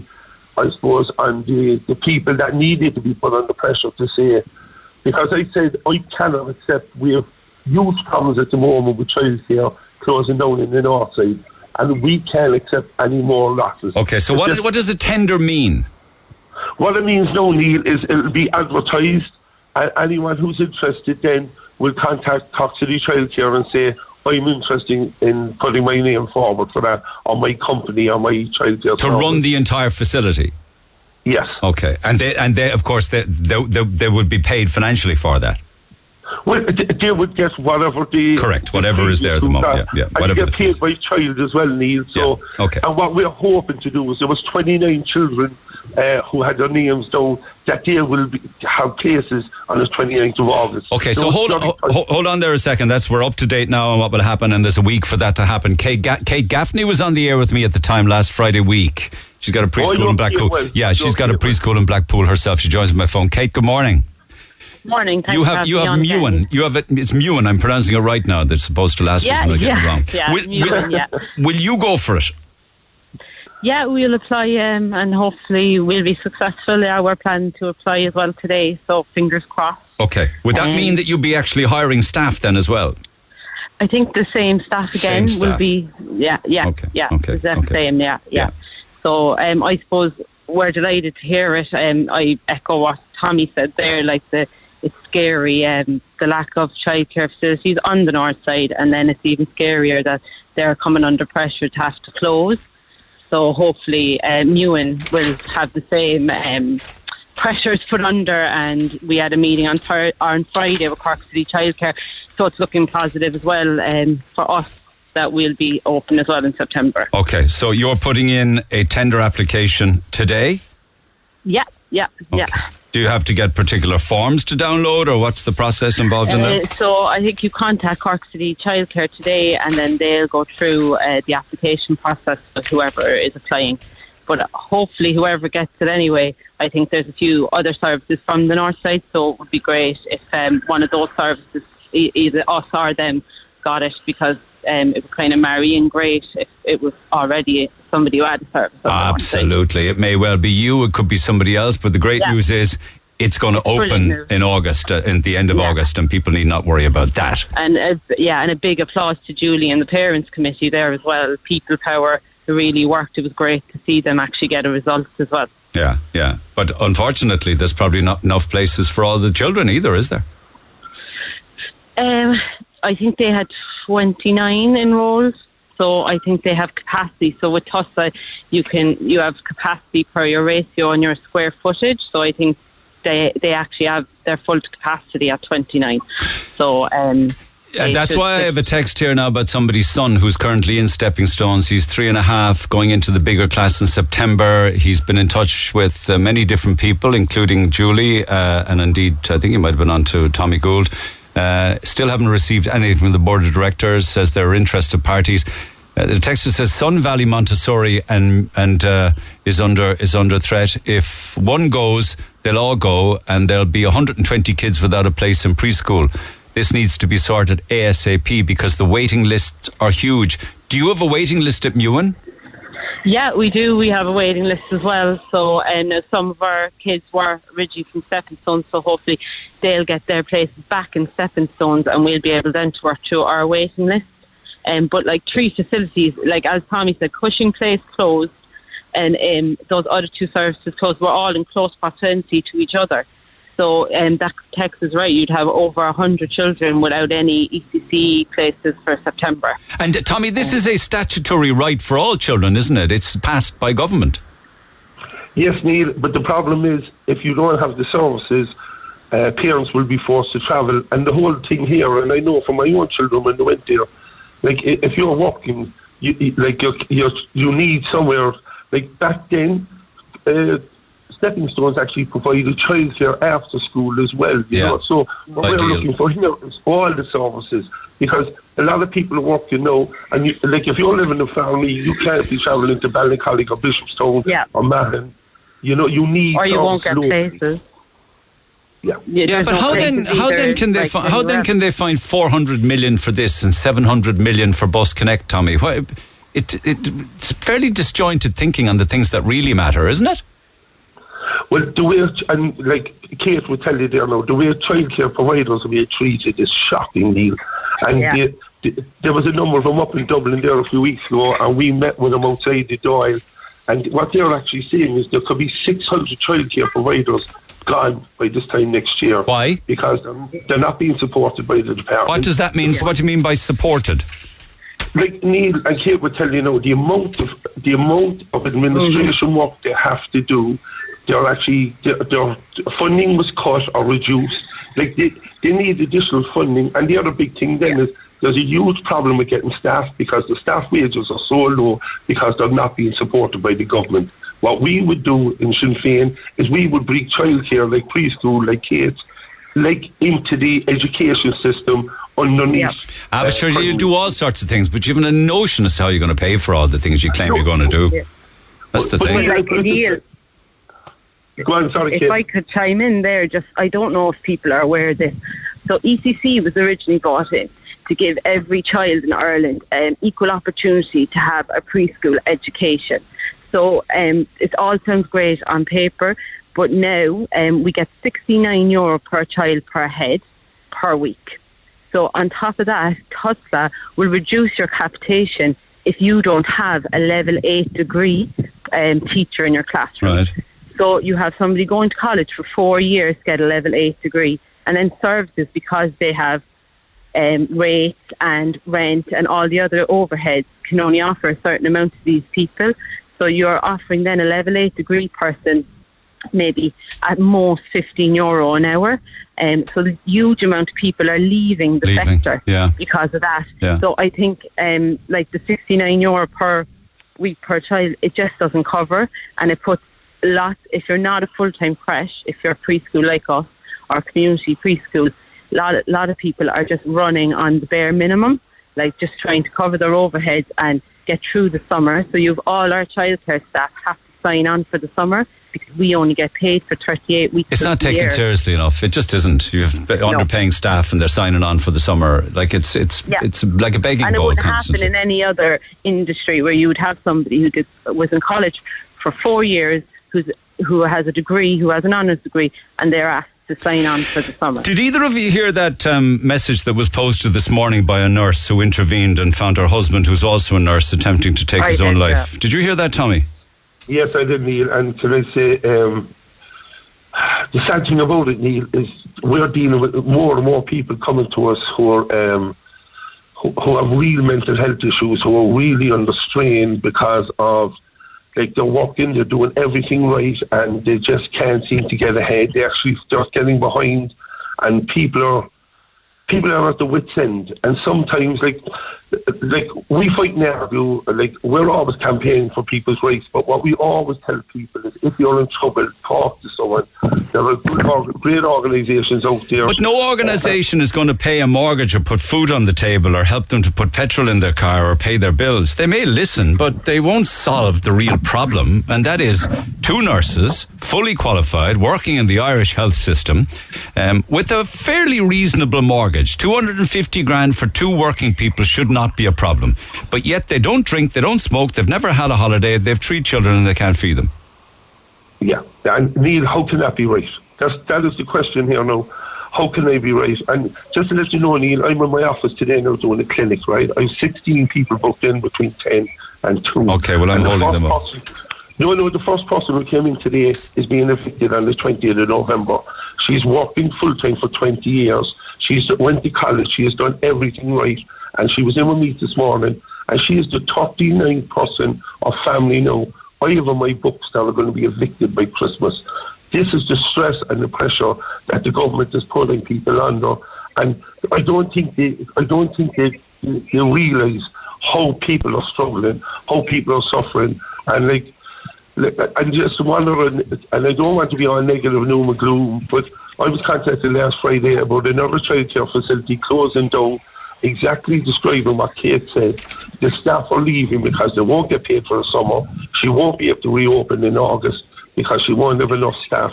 And she's looking for help. She's looking for staff.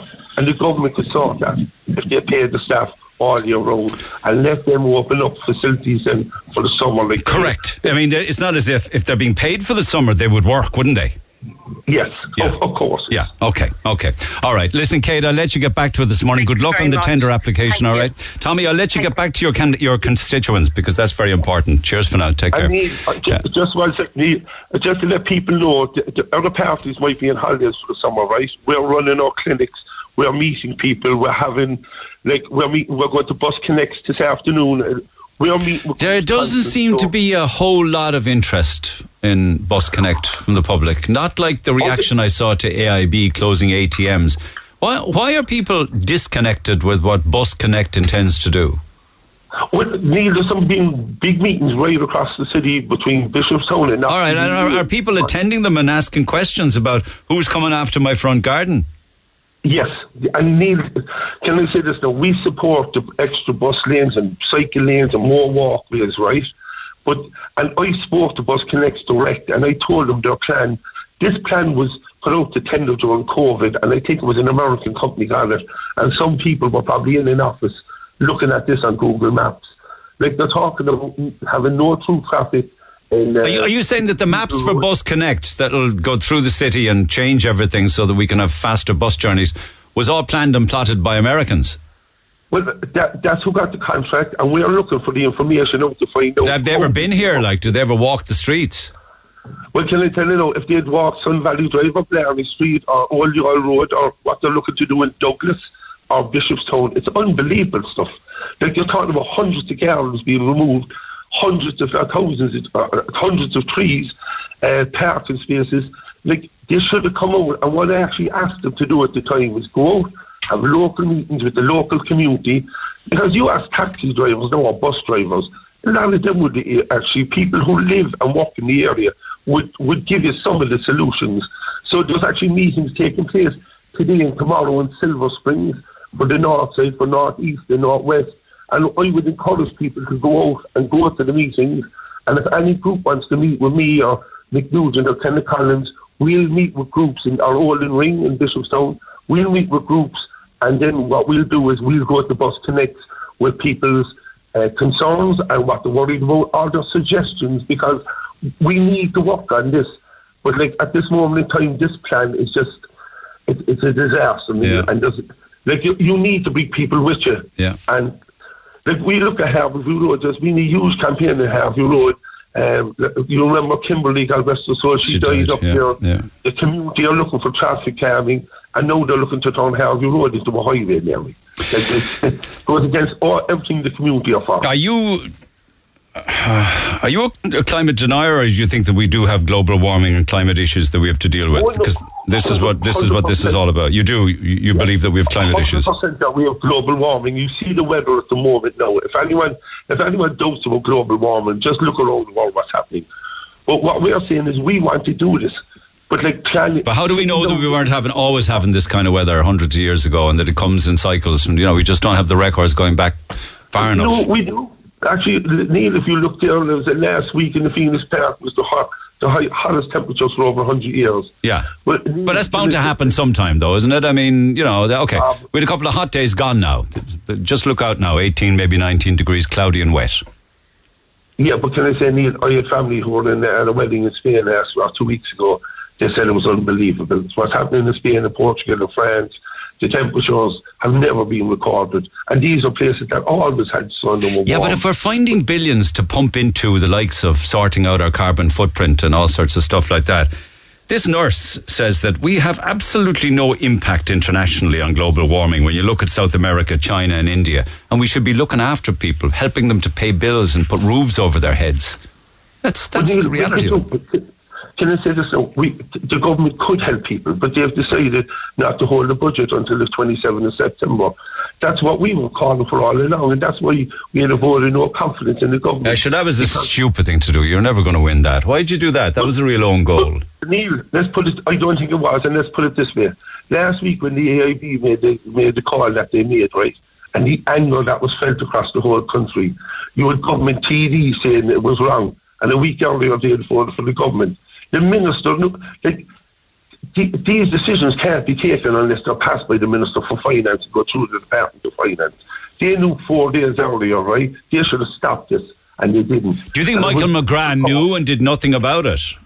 No, the department knew, from what I can gather, the department knew 4 days earlier. Pascal Donoghue. Yes, Pascal O'Donoghue knew.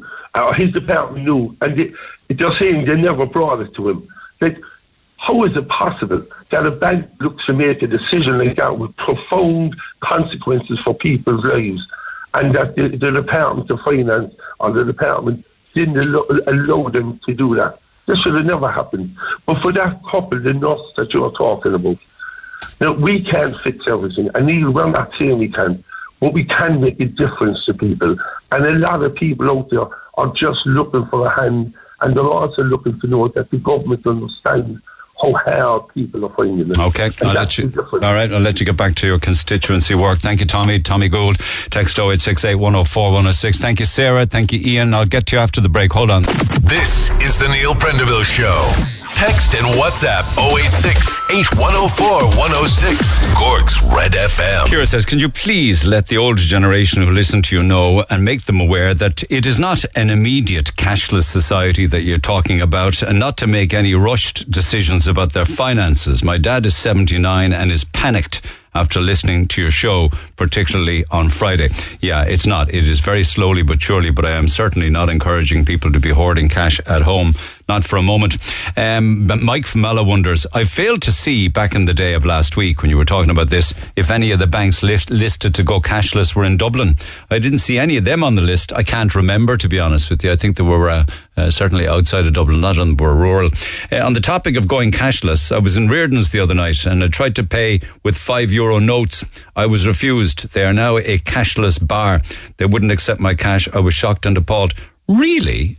Is that true, that an entire bar would be cashless, where you have only tap in the entire bar? Be worth checking out with. I know, unfortunately, Reardon's all too often gets, criticised, and a lot of the texts are negative. I guess that's just because of the sheer scale of the place and the amount of people that they have to try, and facilitate on a nightly and a weekly basis. But be interested to just check that, see if there's no cash at all in Reardon's. Indeed, there's probably somebody listening who can tell me. Text 0868 104 106. Anyway, back to the phone lines we go. Ian's on 4. Ian, good morning. Hey Neil, how you doing? Here's a good example of what Kate was saying with regards to trying to keep very highly qualified staff. Tell me your own story regarding your daughter. Yeah, my daughter went through UCC. She did 4 years. Now, to get into the course, initially, Neil, is pretty strenuous. It's over 400 points to get into the course. She got in there. She worked in numerous creches.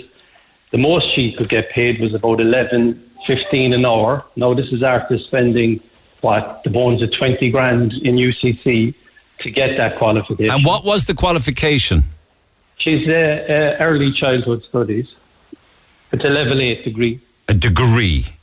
A level 8 degree, yeah. 4 years, paying fees, comes out with a degree. Okay. Yeah. €11 an hour. 11.15 or something was the best that she could get. No, that was I think she was paid 45 cents more than someone with a level 5 degree. And don't get me wrong, a level 5 cert is difficult to get to, but it takes about 6 months to get it. So the benefit was 45 cents. You divide that into the cost of the course over 4 years, with your 45 cents, you could be working for 100 years. Now, on that, I also think UCC has a lot to answer for on this, because they're promoting this. And if you think about the correlation between UCC, the government, and the standards that are required, right? So it's a bit of a farce in the fact that we have all these government standards, we have all these TUSLA regulations, we put them all into a course, we educate people to the highest level of level 8 that we can get to that in this particular field. We then put them into the industry, and within a year, I think something like 80% of them are gone. Is it really that high within a year? Really high, because you remember, these are driven people. They've done well to get the points, to get the course. So now everyone wants to move on. So you can't survive. You can't get a loan. You can't own a car. You can't move out of your house. It's crazy. And like, all these standards are put in by the government and UCC, and then it's just a case of you're churned out the back door, out you go, 11 euro hour, so what can you do? That's 50 cent above minimum wage. But for the task that's been done? No, it's shocking, I'm saying. I'm not saying... Oh, yeah. No, I'm not saying you should be grateful you got 50 cent more than minimum. I'm not saying that. And that's where they will pay that. A lot of them will pay minimum wage. And again, I can't say that it's the fault of the creches, because the fees, the amount of regulation, the insurance policies, the amount of forms that have to be filled out if anything happens, any child at any point during the day, they got to be watched so diligently and minded. And everyone wants their kids in a creche to be helped by the best people that can help them, the most educated people who've been trained to this level. Would she have ever known in advance of doing the course that the pay was that bad, getting a degree in early childcare? To be honest, she always wanted to do it, but no, she wouldn't. And it's probably something that people should look at who are doing this course in UCC, because it's, like I said, it is more difficult to get into than most courses. And at the end of it all, unless you're going to own your creche, and you can hear the debate you're having earlier with people who won't own their own creche, that, man, it's difficult to make a living in it, And the government, and I know Sinn Féin are on there saying that they'll do this and they'll do that, but, where's the money coming from for that? Politicians and political parties, just be very careful, because they all say that kind of thing. The only thing that Sinn Féin have going for them now is they haven't had an opportunity to be proved wrong yet. But they'll all promise the earth. You see, someone needs to look at this, because what's going to happen in years' time, there may be another big investigation as to how come kids didn't develop as well as they should have at the early parts of their years. And it could be because the standard of care they're giving now is not by the most qualified people who should be, and the most qualified people are leaving to go and work in different industries. And would it be fair to ask, what did she leave to go to do? She's left initially to go and work in a restaurant, but she's having to study at night now to go for a new qualification in something else, because this isn't going to work for her. And the funny thing is... And what would the restaurants be paying? Would they be paying much above the 10.50? 15 euros an hour.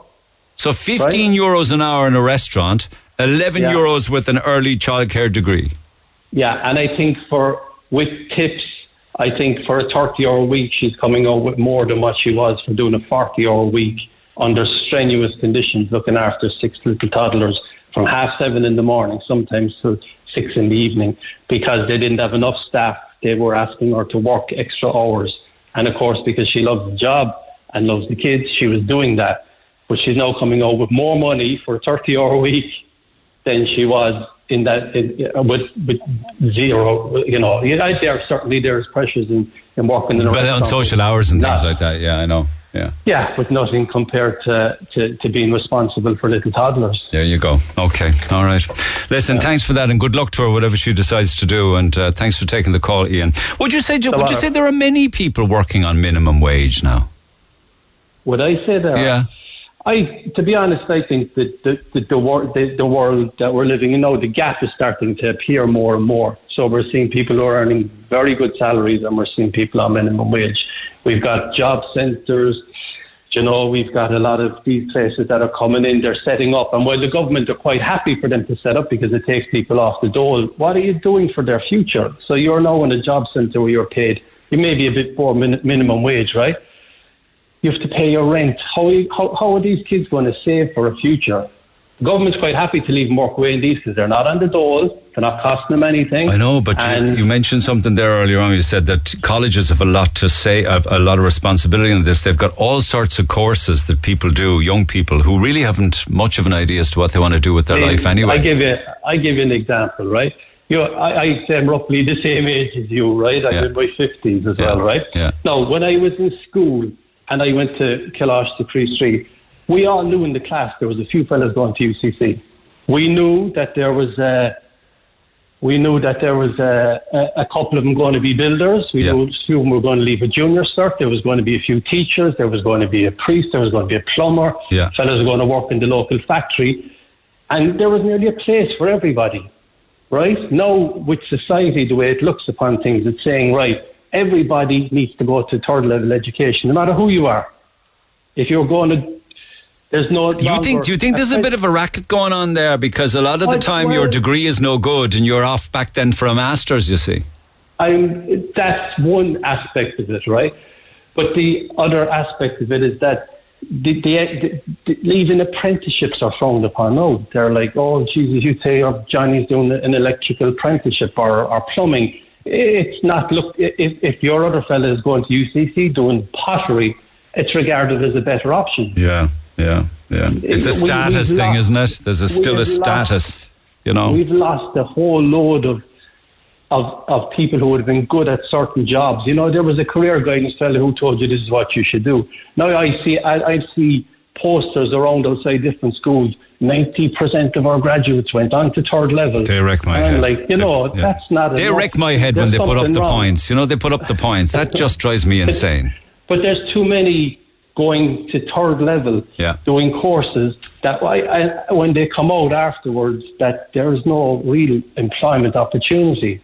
And then you have to say, right, what do I do next? And it's not cheap. And that's outside of all the pressures of social media and all the other stuff that people are suffering from at the moment, that they're looking at everybody else's life saying, oh my God, they have too much, how am I so bad?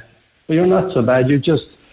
Maybe but I'll tell you one thing: if you want to have a lot of holidays and a beautiful car and a really lovely home and plenty of dosh in your pocket, then you should get yourself a trade. You have to work.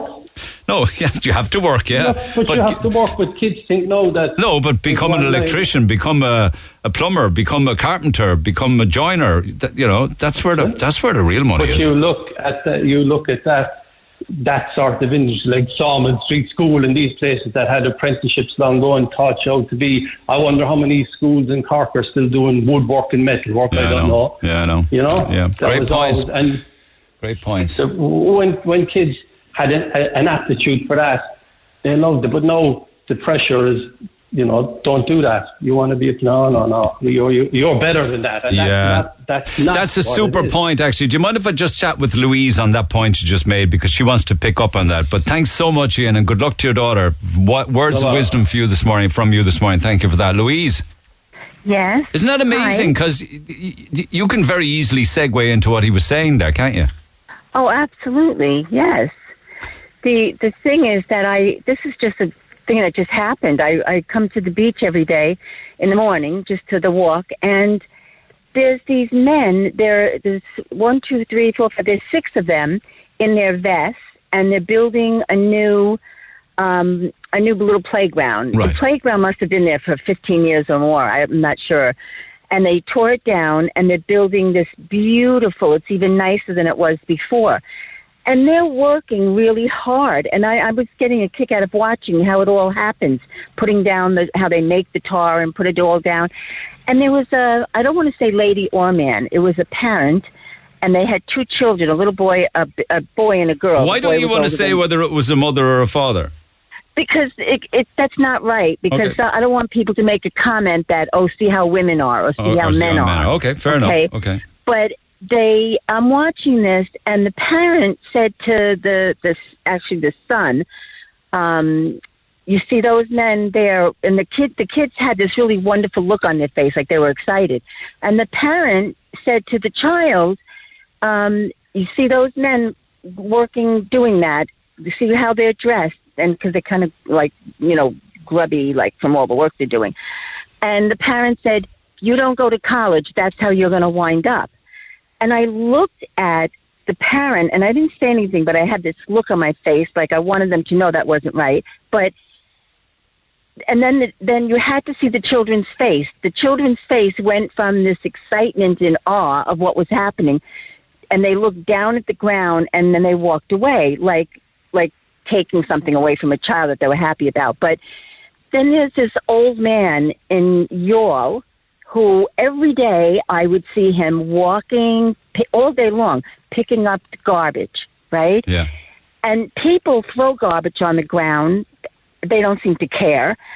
And I'd heard comments made about this man, like, look how filthy he is, or look what, just negative comments. Look how stupid he is to be picking up people's litter, is now, how people, they judge too quickly. Why don't they think to themselves how filthy everything would be if that man wasn't picking up their crap? If people didn't think we wouldn't have this beautiful playground if those workers weren't there building that. Instead, you get so many people saying, now nothing against college. I mean, I went, there's nothing against that. But if we didn't have all these other people that are doing this work that other people are judging 100% agree with you. Yeah. How does that parent think a playground's going to be built without people who have the trades and the skills to do it? The shopping centre she goes to, the car that he or she might sit into, the house that they live in. That's right. The light switch when they switch it on. That's right. It doesn't matter what profession. Cleaning streets, maids that clean the hotels. Now, if you're not happy, I don't care if you're a doctor or somebody cleaning the street. If you're not happy doing what you do, then find your happiness. Find something that's going to make you happy. But people shouldn't be putting people down for doing these jobs, because honestly, that's the problem with the world. People are judging other people, and then their children grow up, and they might be unhappy because now they're forced into professions right. And something, that they don't want. Yeah, absolutely. And equally, that parent could have said, if the children are absolutely mesmerised at a playground being built, that parent could have said, you want to do something like that in life? Then you can get yourself a college degree in construction or engineering or architecture, or you can get a trade, make big money. That's what they should be saying. Absolutely. If they were that up on the college thing, then okay, say, like landscaping. Okay, go to college to learn landscaping instead of just gardening. But it doesn't. I'm not saying that college doesn't matter. Some people, like if you look at Elon Musk and you look at other people that went to college for a year or maybe, a year and a half or 2 years, or they didn't go. Yeah. They still contributed wonderful things to life. So you don't have to go to college, or you can. But what I'm trying to say is people need to stop judging people. Yeah, they need to stop. The faces on those two little kids, it was so sad. They put their head down as they walked away, and it was almost like you took something away from the child that they loved. Yeah. It was sad. And these guys, I'm still here, sitting here watching these guys. I'm amazed at I'm learning stuff. Like, I'm amazed at how they have to pour this stuff into there to melt. Why didn't you just go up and tell them they're doing great work? I'm going to go buy them all coffee, actually. That's even better. So buy them coffee and then tell them they're doing great work. Yeah, well done. There's a coffee truck here, so I'm going to get them each a coffee. But I just want people to stop judging people and think about those people, like that old man in Youghal that picks up the garbage. Jesus. But thank you so much for maybe letting people know that they should think about this stuff. You're absolutely 100% right in what you say, and I'd love for other people to share their own thoughts on what you've just said to me. Thanks, Louise. I'll let you go and get what did you say? The coffee. Go and get the coffee. I'm from Coney Island. I love how you say coffee. Coffee, yeah. That's people know I'm not from here when I say coffee or daughter. My daughter. Get my daughter a coffee, Louise. I know. Have a good day. Okay. Bye. You too. Take Bye. care. Hey, it's Dave. Join me weekdays from 4 for Dave Max Drive, where I'll help get you home or give you a little lift at home. Big hits, loads of fun features, and traffic info. What more could you need? Join me weekdays from 4. Dave Max Drive. 104 to 106 Red FM. This is the Neil Prendeville Show. Okay, we'll come back to all of the business between now and midday, but Friday's program was amazing. We had some incredible stories. Last Friday I spoke to Patrick, who's a baby that was born in Besborough and went through years of searching for his mother, Bridie. Besborough always said that they knew nothing about it. He then started hounding Tusla, and finally they called him in to say that she was dead. When he pressed them, the girl accidentally gave him her name, Bridie Stapleton, and from there he was able to go through paper records in London and around the world for 2 years, and eventually he saw the death notice for Bridie in Boston, contacted the family, but they didn't want to know. That was just one particular story. There was 2 or 3 other stories on the air.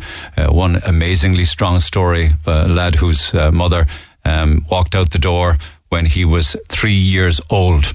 And he has now taken up the search, Mark, searching for his mother, who is somewhere in the UK. And I remember that story. I remember covering it back in around about 1995, 1996.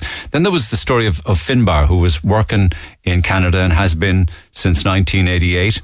And then a young girl comes and finds him and says, "You're my dad." And he had absolutely no knowledge whatsoever. Was he delighted? Absolutely he was. But those incredible stories. And you remember when I was chatting with about those stories and talking with people on air about, I mentioned a book that I read last week called Besborough. 3 women, 3 decades, 3 stories of courage. Well, I read it last week. It's an incredible book written by Deirdre Finnerty. She spoke and sat down and traced the life history of 3 women from 3 different decades. 1 woman from the 60s, 1 woman from the 70s, and 1 from the 80s, and tells their stories in the book. And she joins me by phone. Deirdre, good morning. Good morning, Neil. How are you? I'm great. Incredible book. And one of the things, of course, that all 3 have very much in common is parents who couldn't handle the shame. Isn't it true? Yeah, that came out very strongly in the 3 stories that I included in the book. Now, I will say that, other people I spoke to didn't necessarily have the same reaction from parents and didn't necessarily tell their parents, but certainly the 3 women in the book, their parents reacted in ways that they could never have imagined. That's right. And Joan, Terry and Deirdre. Yeah, and Deirdre, absolutely. And then certainly in the cases of Terry and Deirdre, in later years, their relationships with their parents didn't really recover. So that kind of affected their family lives for years to come after that. I was really encouraged to hear Friday's the discussion about Friday's programme and more people coming on to talk about their experiences, because I think we have seen in the past few years more and more people coming out.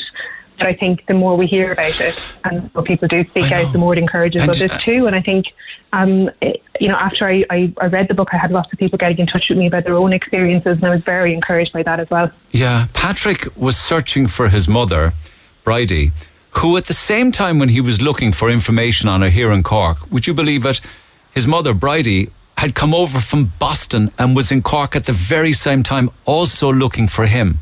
But yet nobody would connect the dots, neither Tusla, nor the adoption agency, nor anyone, nor Besborough. And I don't know who knew and who didn't know, but Bridie was in the same city looking for her son as he was in Cork looking for her. It was so, so tragic. And she died, and they never connected. That is so tragic. Yeah. And, it must have been so frustrating for Patrick to know that. It must have given him a real gunk to know that actually, things could have been a lot different. And he's certainly not the only story of, people have been frustrated in their searches and, years and years trying to get information. And that certainly comes through in my book as well, the absolute frustration and unnecessary delays and how that impacted the women in their lives. It really came through very strongly.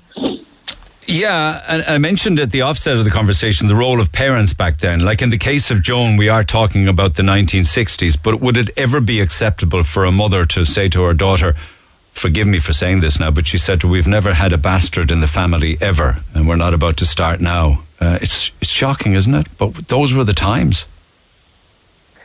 those were the times. And I think if you also look through the Commission's report, you'll see that language like that was kind of routinely used, and people I spoke to had heard that language used to refer to them and to their children. Thankfully, times have changed now, but you know, you only have to go back a few decades to realise, you know, how harsh things were and that they were a lot different. Yeah, but in Terry's case, and this is the 70s, she was told by a nun, "God forgive you for your filthy sins." She was, and that was, you know, that came through very clearly in her interview, and she remembers it to this day. And I mean, I remember doing that interview with Terry and just being so shocked after she described that to me. She was looking for medical help, and instead of the medical help that she was looking for, she received that comment. And certainly Terry would say that she wouldn't have been the only person to have come up against a response like that. A lot went to London, didn't they, in the case of Joan and indeed Terry. Terry went to London pregnant, I believe, but only to look for help and to be brought back to Cork by a priest who travelled on the flight with her.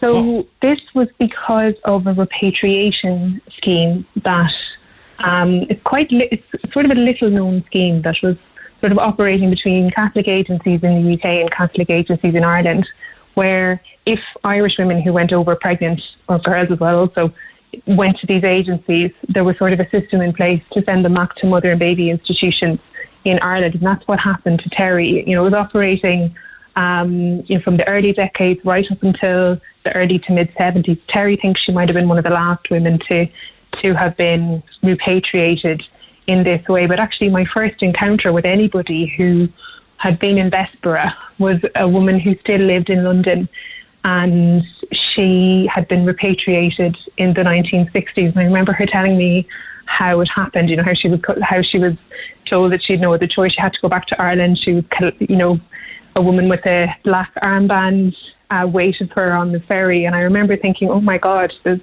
this whole shadowy, secretive system operated, and I knew nothing about it. And it's only in the past few years that these stories of the repatriation scheme are kind of really coming to the fore, and thanks to the work of great historians as well who've been documenting it. I felt so sorry and so sad for her, actually, because she also was very badly treated even on the flight. It was obviously apparent to the staff on the flight who she was, where she was coming from, and maybe even that she was going to Bessborough, and that's where she went. And I think she had baby Niall, didn't she?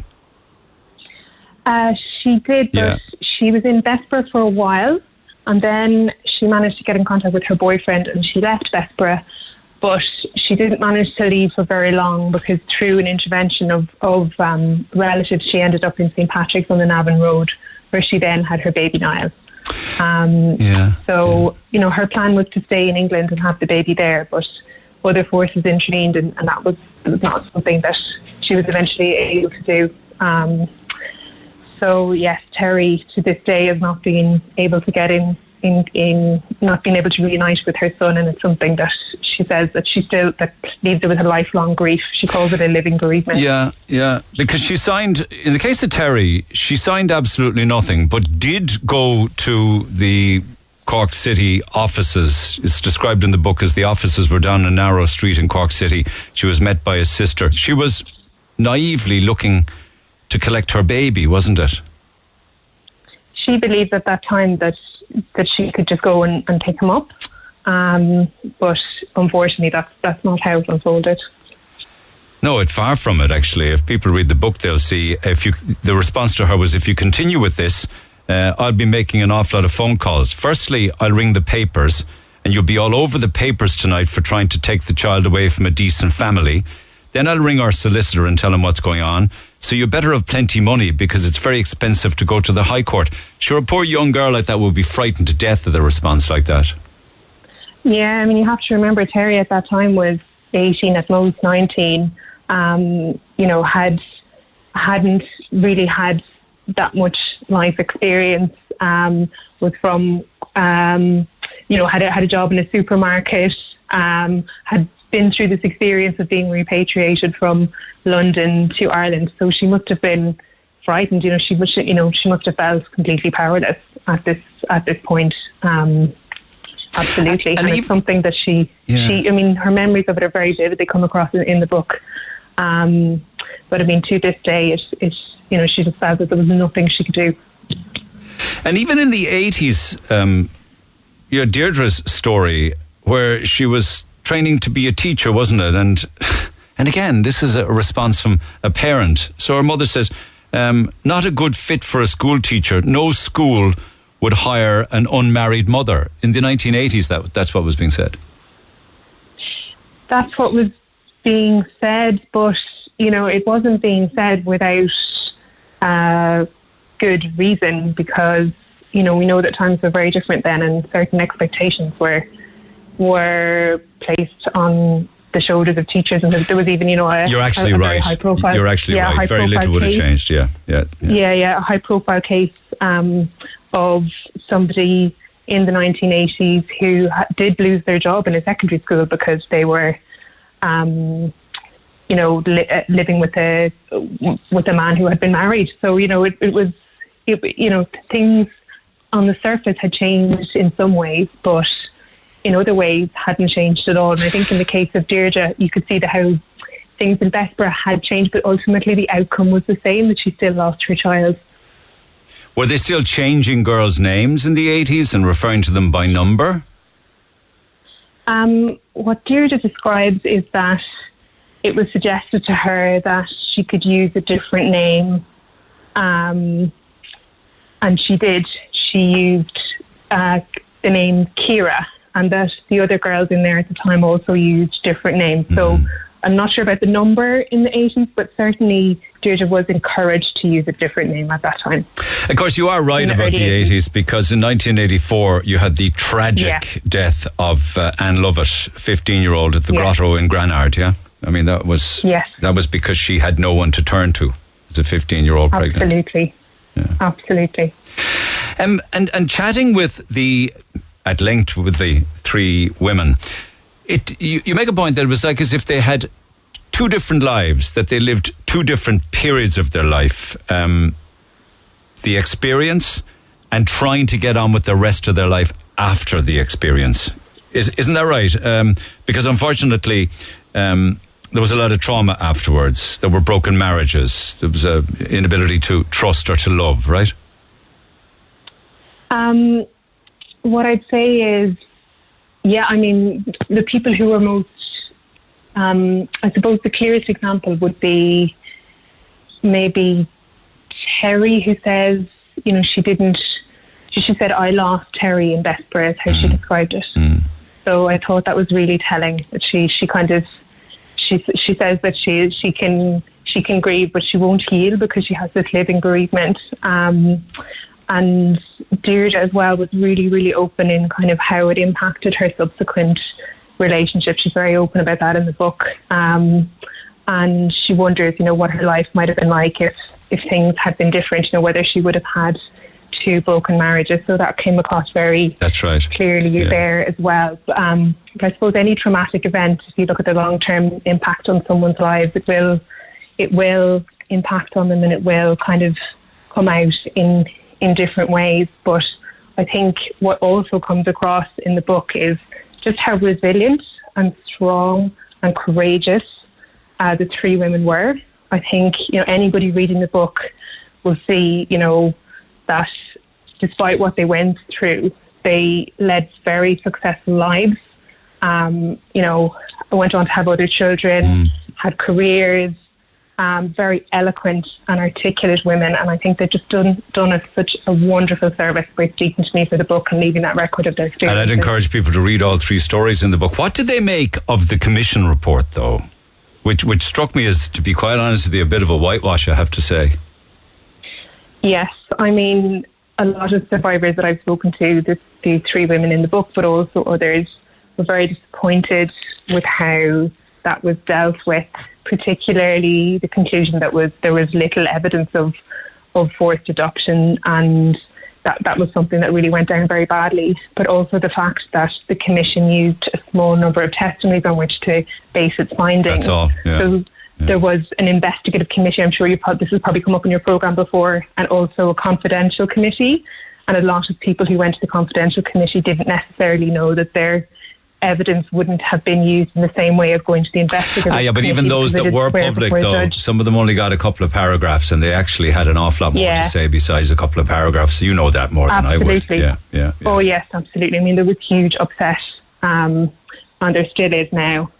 But we're sort of a year down the line from that, and I think a lot of survivors are looking kind of to the next stage. But certainly there was definitely huge upset and disappointment with that. One of the survivors in my book described it as a slap in the face. Like over nearly 1,000 children died in Besborough. 31 women died in Besborough. And yet, with nearly 1,000 deaths of children, there are no burial records for 859 babies and 19 women. As an author, what do you make of those kind of statistics? Well, those kind of statistics are deeply shocking and distressing. You don't need to be an author to think that. I'm sure anybody reading those statistics would be horrified. But I'm sure it's come up on your programme again about, I'm sure it's come up a lot over the past couple of years about people really wanting to kind of find out where their relatives are buried, to be able to remember and commemorate them. So, yes, I mean, it's an issue that's still coming up in Cork and will continue to come up in the years to come, and I'm sure it's been the subject of many a debate on your programme. It has, particularly with regards to the size of the land down there. I know that much of it's been sold off. I think there's planning up, all sorts of planning applications for apartments and houses, I believe. But there is a particular site on an old map, isn't there, called Children's Burial Ground, isn't it? And everybody's wondering, is that the area that needs to be looked at closer? Yes, and I know there's a couple of groups with kind of different views on whether it is, but in terms of kind of my own research, I didn't focus particularly on that map and more kind of the experiences of the women. The women, I know. Yeah, I know. But when you mentioned there that there are still unanswered questions and this story has still some distance to travel, I think that's what you mean, isn't it? Absolutely. I mean, some distance to travel. I mean, there are people who, that woman I met in London who is a wonderful woman, but she still has no certainty over where her child who was born in the 60s is buried. Another person has got in touch with me about her mother who lives in London who has the same issue. And, these people are still alive, still wondering where their babies are buried, and, they may not find the answers that they so desperately seek, and I think that's a real tragedy. But they have helped to shape society, haven't they? All women who came forward and told their stories and went public and were heard has helped to change the way we view society now. Thank God. Absolutely, and I just want to commend everybody who spoke to me for the book, because they've done us a huge service. They were hugely courageous. And that strength that they have is something that I will never forget. It's been a wonderful privilege to work with the women that I worked with. Well said. Deirdre, thanks so much for taking the call. The book is called Besborough, 3 Women, 3 Decades, 3 Stories of Courage, and it's well worth a read. Thank you so much. Look after yourself. Thanks for taking the call. Thanks very much, Neil. Thank you. Deirdre Finnerty, multimedia journalist with the BBC. Besborough, 3 Women, 3 Decades, 3 Stories of Courage. Not just the stories of the women, but the times in which they lived. It gave me a great insight and a reminder of what it was like to be in 1960s Ireland, 1970s Ireland, and 1980s Ireland, and also how little it changed in between those 3 different decades.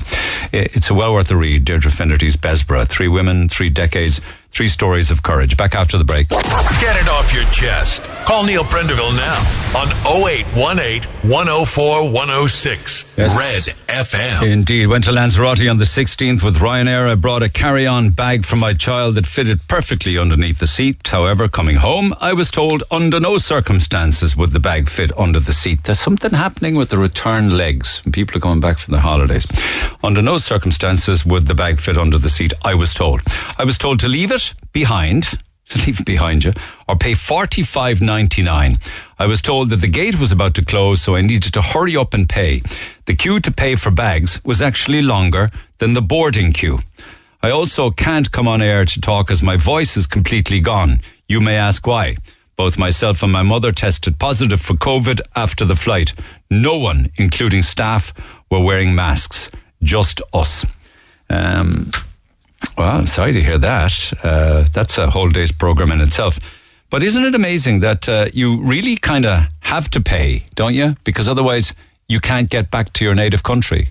It's different going out. You're at home. You might be able to kick up a bit more of an argy-bargy. But when you're overseas, maybe it's a softer target for people on the return leg from the holidays to be caught for €45 here and €45 there.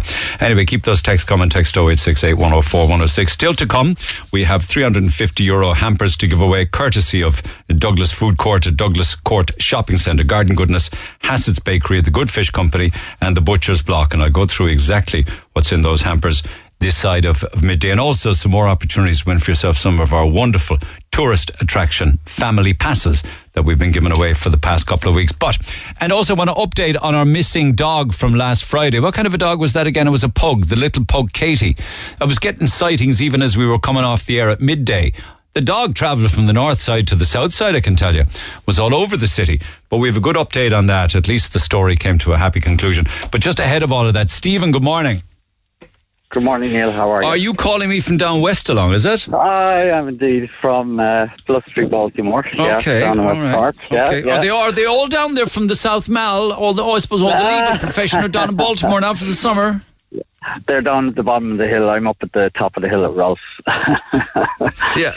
So I suppose it was Pride weekend, and as you can imagine, there was Pride bus going from Cork, and it stopped at all the towns on the way down. No, I didn't know that. What's the Pride bus about? Yeah. It was just to, I suppose, to incorporate the towns around Cork for Cork Pride and stuff.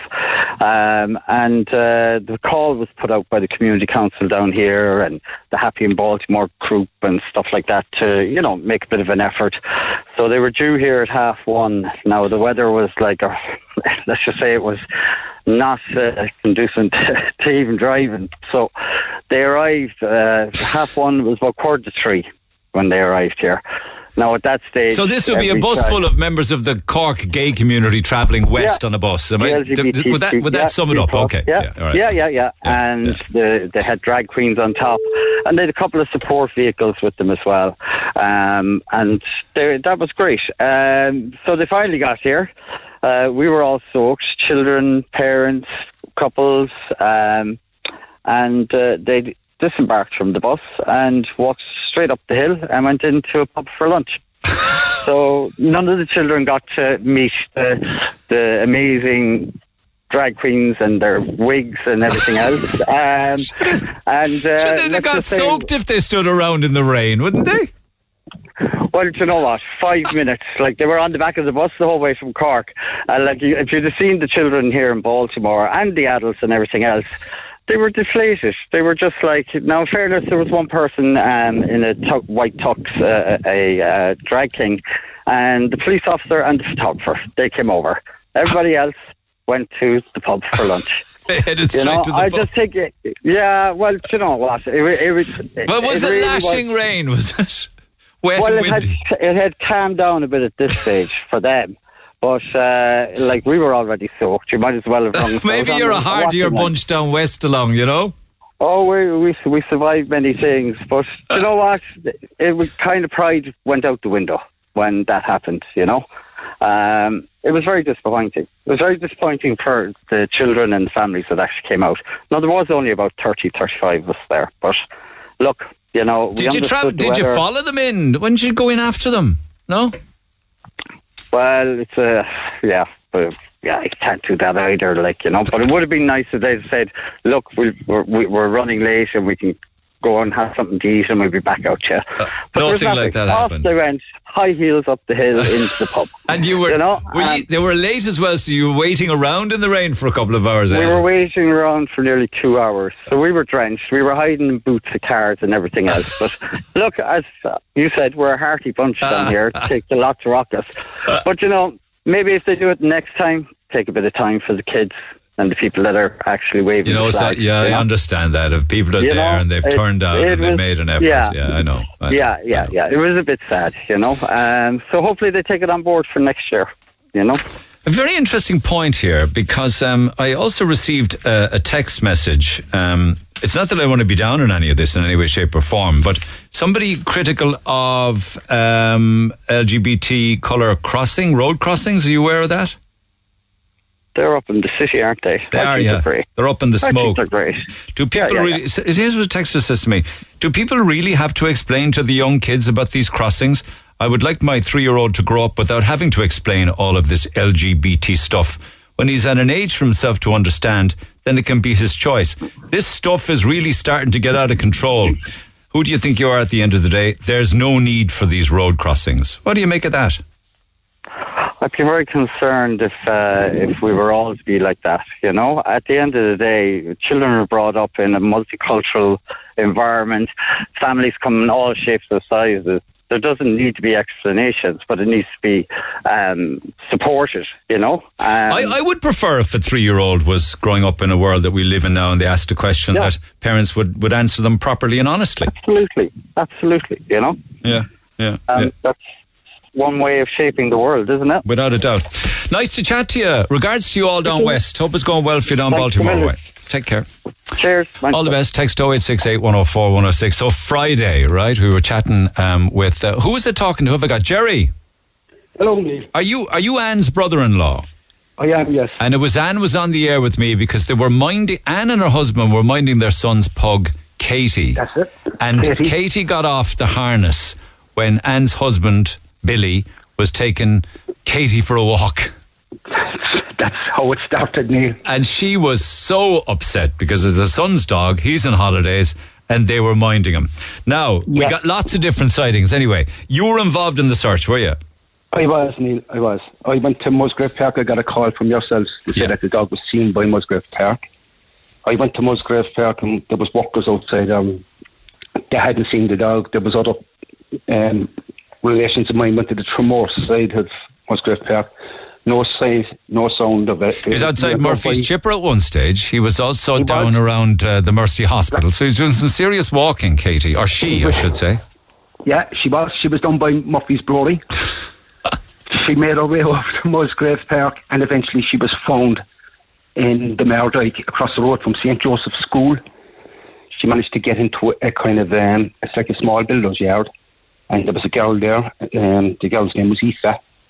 She kind of held on to her, and someone of all other nephews and nieces, Nicola, I think, was after ringing Cork City Dogs Lost and Found. Yeah. And the girl see that, and she rang the number, and then they rang Billy, and Billy went and got Katie.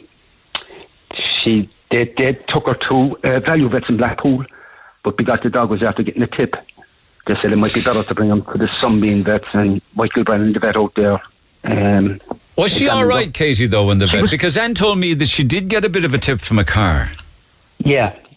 So when the dog was taken to Value Vets, they sent Billy to take her to the Sunbeam Vets, who would have better stuff for checking the dog. The vet there was Michael Brennan. He looked after the dog, he checked her over, he gave her an injection, and he gave her painkillers for 2 days. And she went back to Anne's house. She's not left out. He opened the back. And she's flying. She's running up and down the stairs, Neil. So at one stage then, she was eventually found at St. Joseph's in the Mardyke. But previous to that, had gone as far south as Musgrave Park. Musgrave. She was seen down by Murphy's Chipper in Blackpool. Yeah. Then Murphy's Brewery down in Ladies Well. Then Musgrave Park. And eventually ended up across the road from St. Joseph's School in the Mardyke.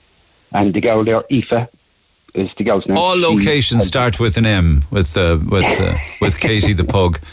And come here, is it true? Is it true that Anne's son still doesn't know the dog was missing? He don't. They put it up on Facebook, Neil, but they banned him and his wife. So from looking at it, they can block him, I think.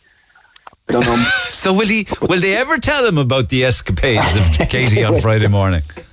They will, I'd say, Neil, they will.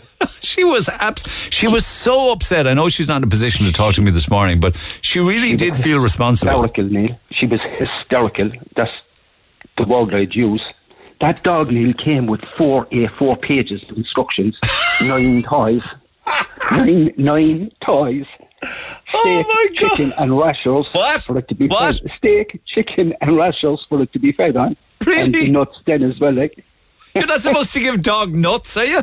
Yeah, this would be the kind of like dog nuts. Complete food nuts, like, you know. Steak, nuts, like. chicken and rashers. And rashers. Rashers are very bad for dogs. I would think they wouldn't be great for the cholesterol or the fat content anyway. Salt. Yeah. But the dog was lashing into the rashers Friday afternoon anyway. And pages of instructions. One of them would be, don't get her lost. That should have been the first one, but it wasn't. God.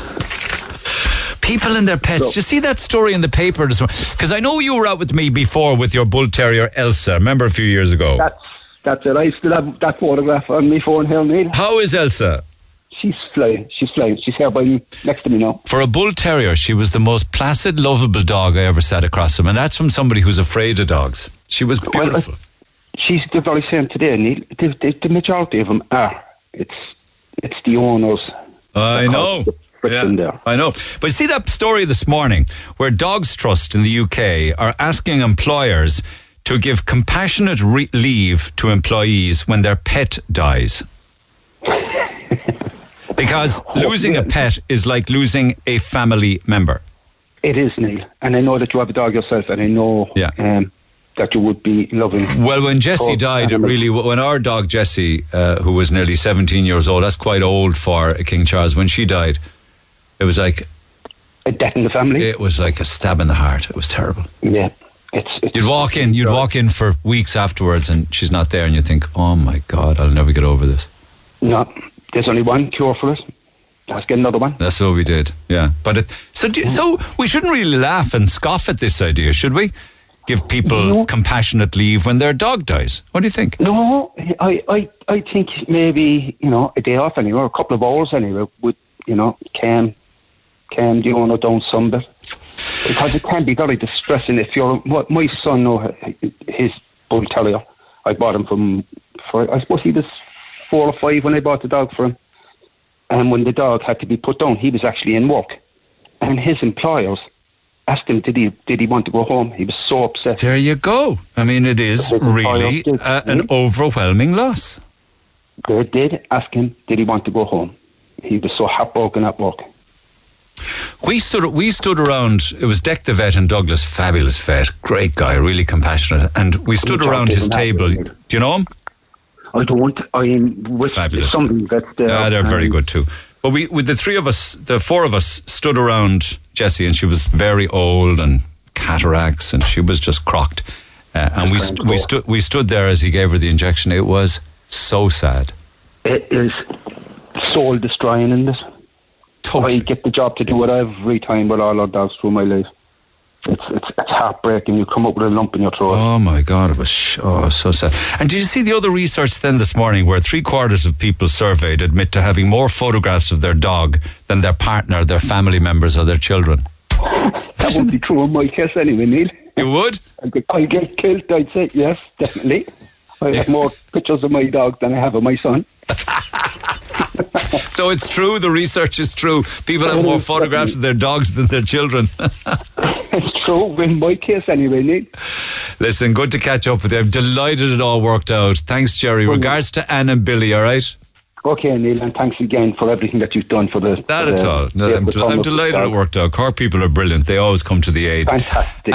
As for Katie's diet, that's another story entirely. Yeah. I have to talk to her about them rashers. Steak, chicken and rashers. I had a talk with you one time about you giving your dog chocolate. Oh, you want to go to that? You want to go there, do you? I don't. I lost that battle that day and I better stay away from it now.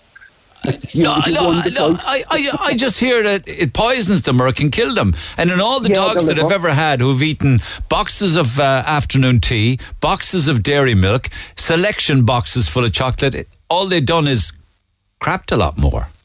Yeah, but you see, it's just like alcohol, Neil. If it's given on a big scale for a long time, it will damage their liver, like it can kill them, actually. All right, my man. Good to catch up. Appreciate it. Take care of yourself. All the best. Thanks, Nate. Fair play, Jerry.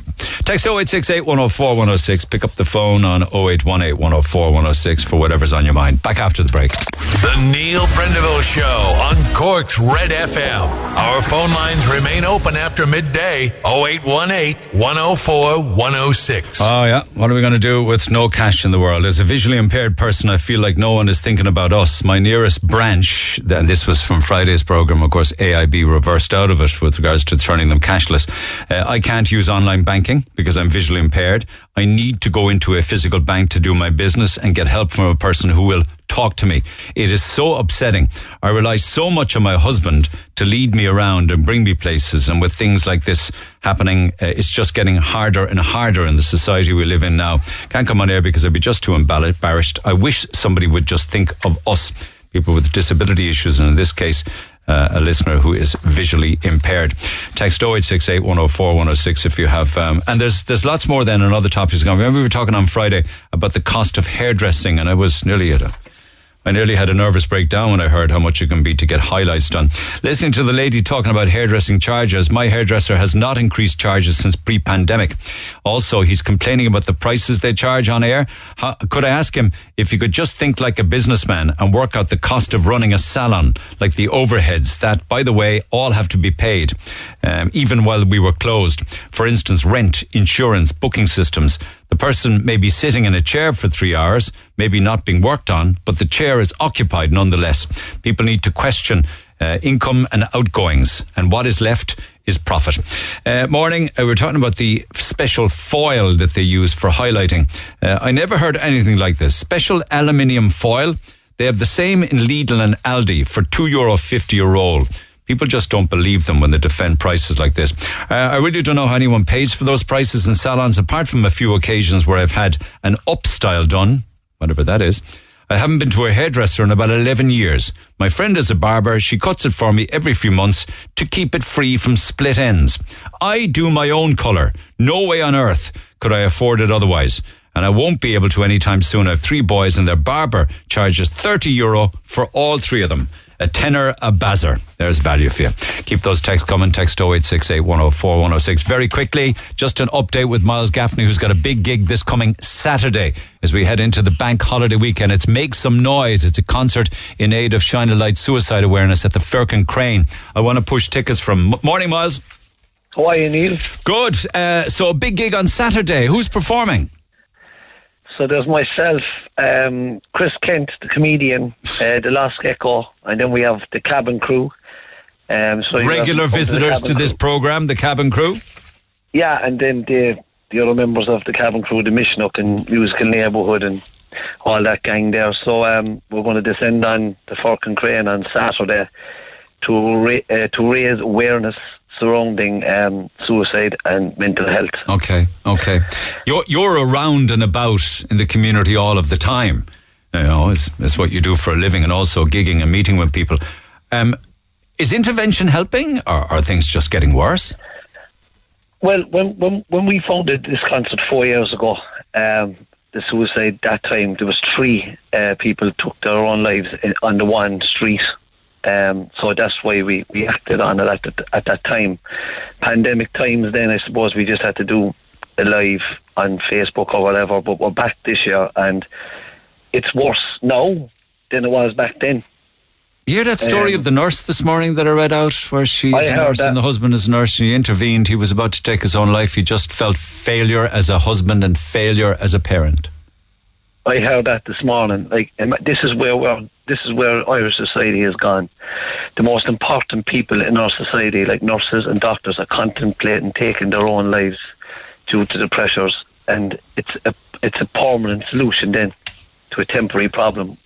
You can overcome this, and even on the night when the concerts happen, I will never know who the people are, but I get figures, and there's counsellors on hand on the night, and there's private rooms where if people need to go and have a chat, it's all available at the concert. But the amount of people that come forward from just this little concert every year in the community is phenomenal. And a guy jumped out of his van one morning to me down in the North Mall, and he shook my hand and he said, "Thanks for doing that concert, he said, because I was ready to go. Go away. I had it all Isn't that planned. amazing? I had it all in place, he said. I was walking down the North Mall with the post, and he jumped out of his van and came over and shook my hand. And he said, only for you and Shine a Light doing what you did with that concert, he triggered something inside my mind, he said. And I changed my mind and I got the help I needed, you know. And I walked away kind of astonished, but I was satisfied in as well from my actions, and as well as the rest of the lads, even like Joe Dalton and all the crowd and Shine a Light, his team, they are fantastic. They're the real heroes in the community. I mean, we only go and lend our abilities and our music to Shine a Light to raise the awareness and save lives at the end of the day. I know what you're saying. It's not about money, Neil. It was never about money. This is solely to keep people alive, and it came very close to my home again in February. Our own young fella home there, his friend, and I knew this young fella personally. It deeply upset me and my wife as well, because this young fella was in our home almost every day, and it was a shock. And it's like, you never stop it completely, but you can save some people, like, you know, and even if we save one on Saturday, well, job done. Well said, Miles. Well said. So the tickets are on sale. Where are they on sale? So if you go online, Fork and Crane box office, you just click in the corner of the screen and go into what's on.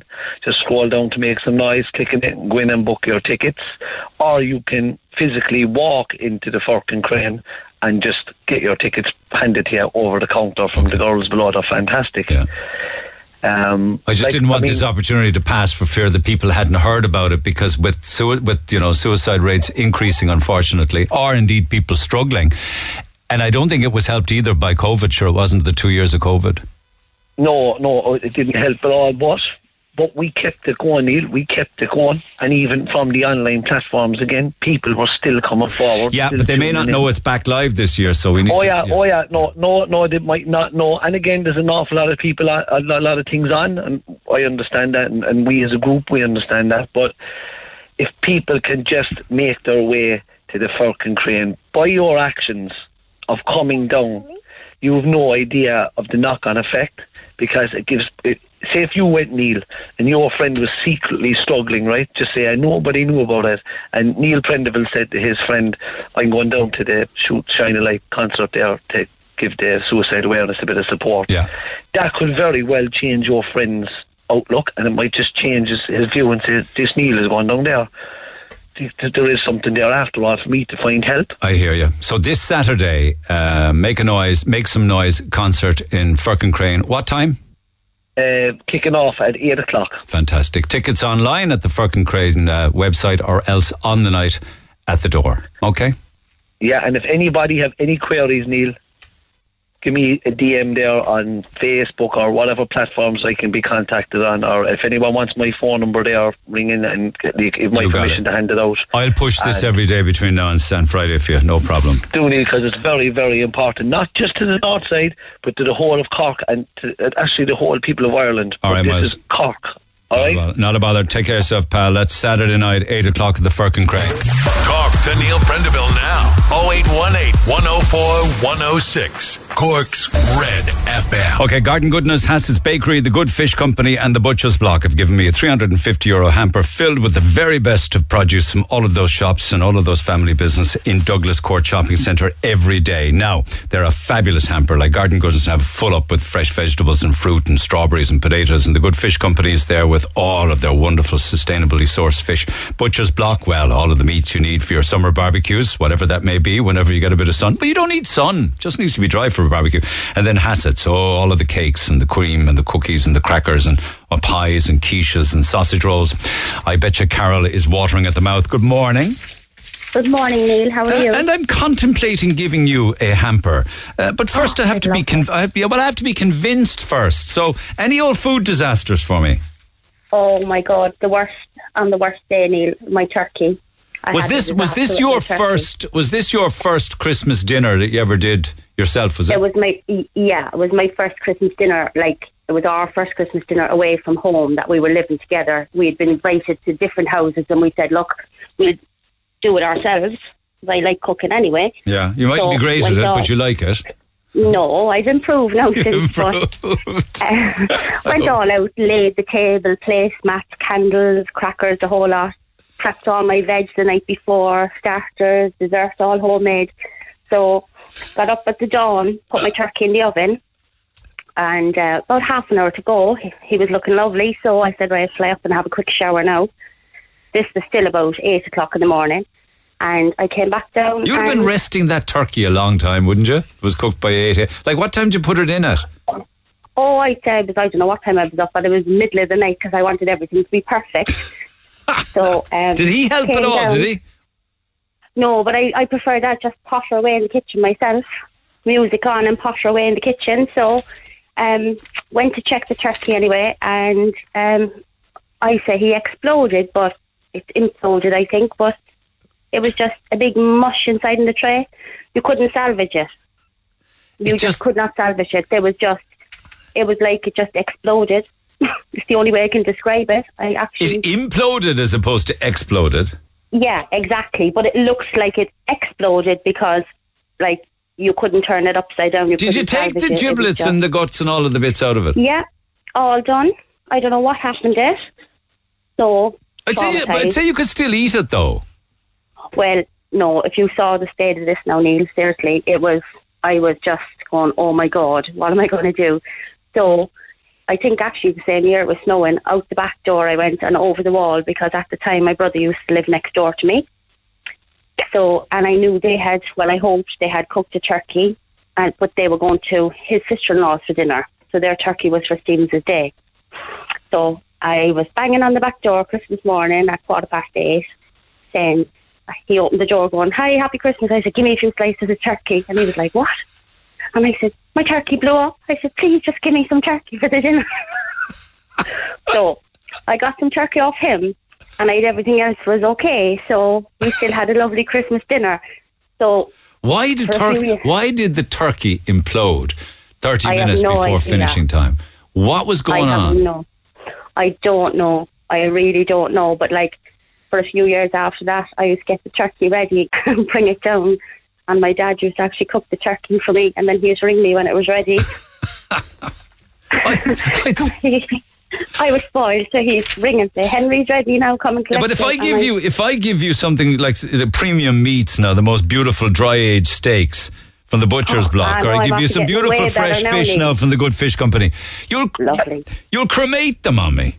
No, not a hope. No, that was a long time ago. No, you will. I'll give you new spuds from the Garden Goodness, and you'll turn them into absolute mush. I couldn't do it, Carol. I couldn't do it. I just couldn't hold myself responsible for it.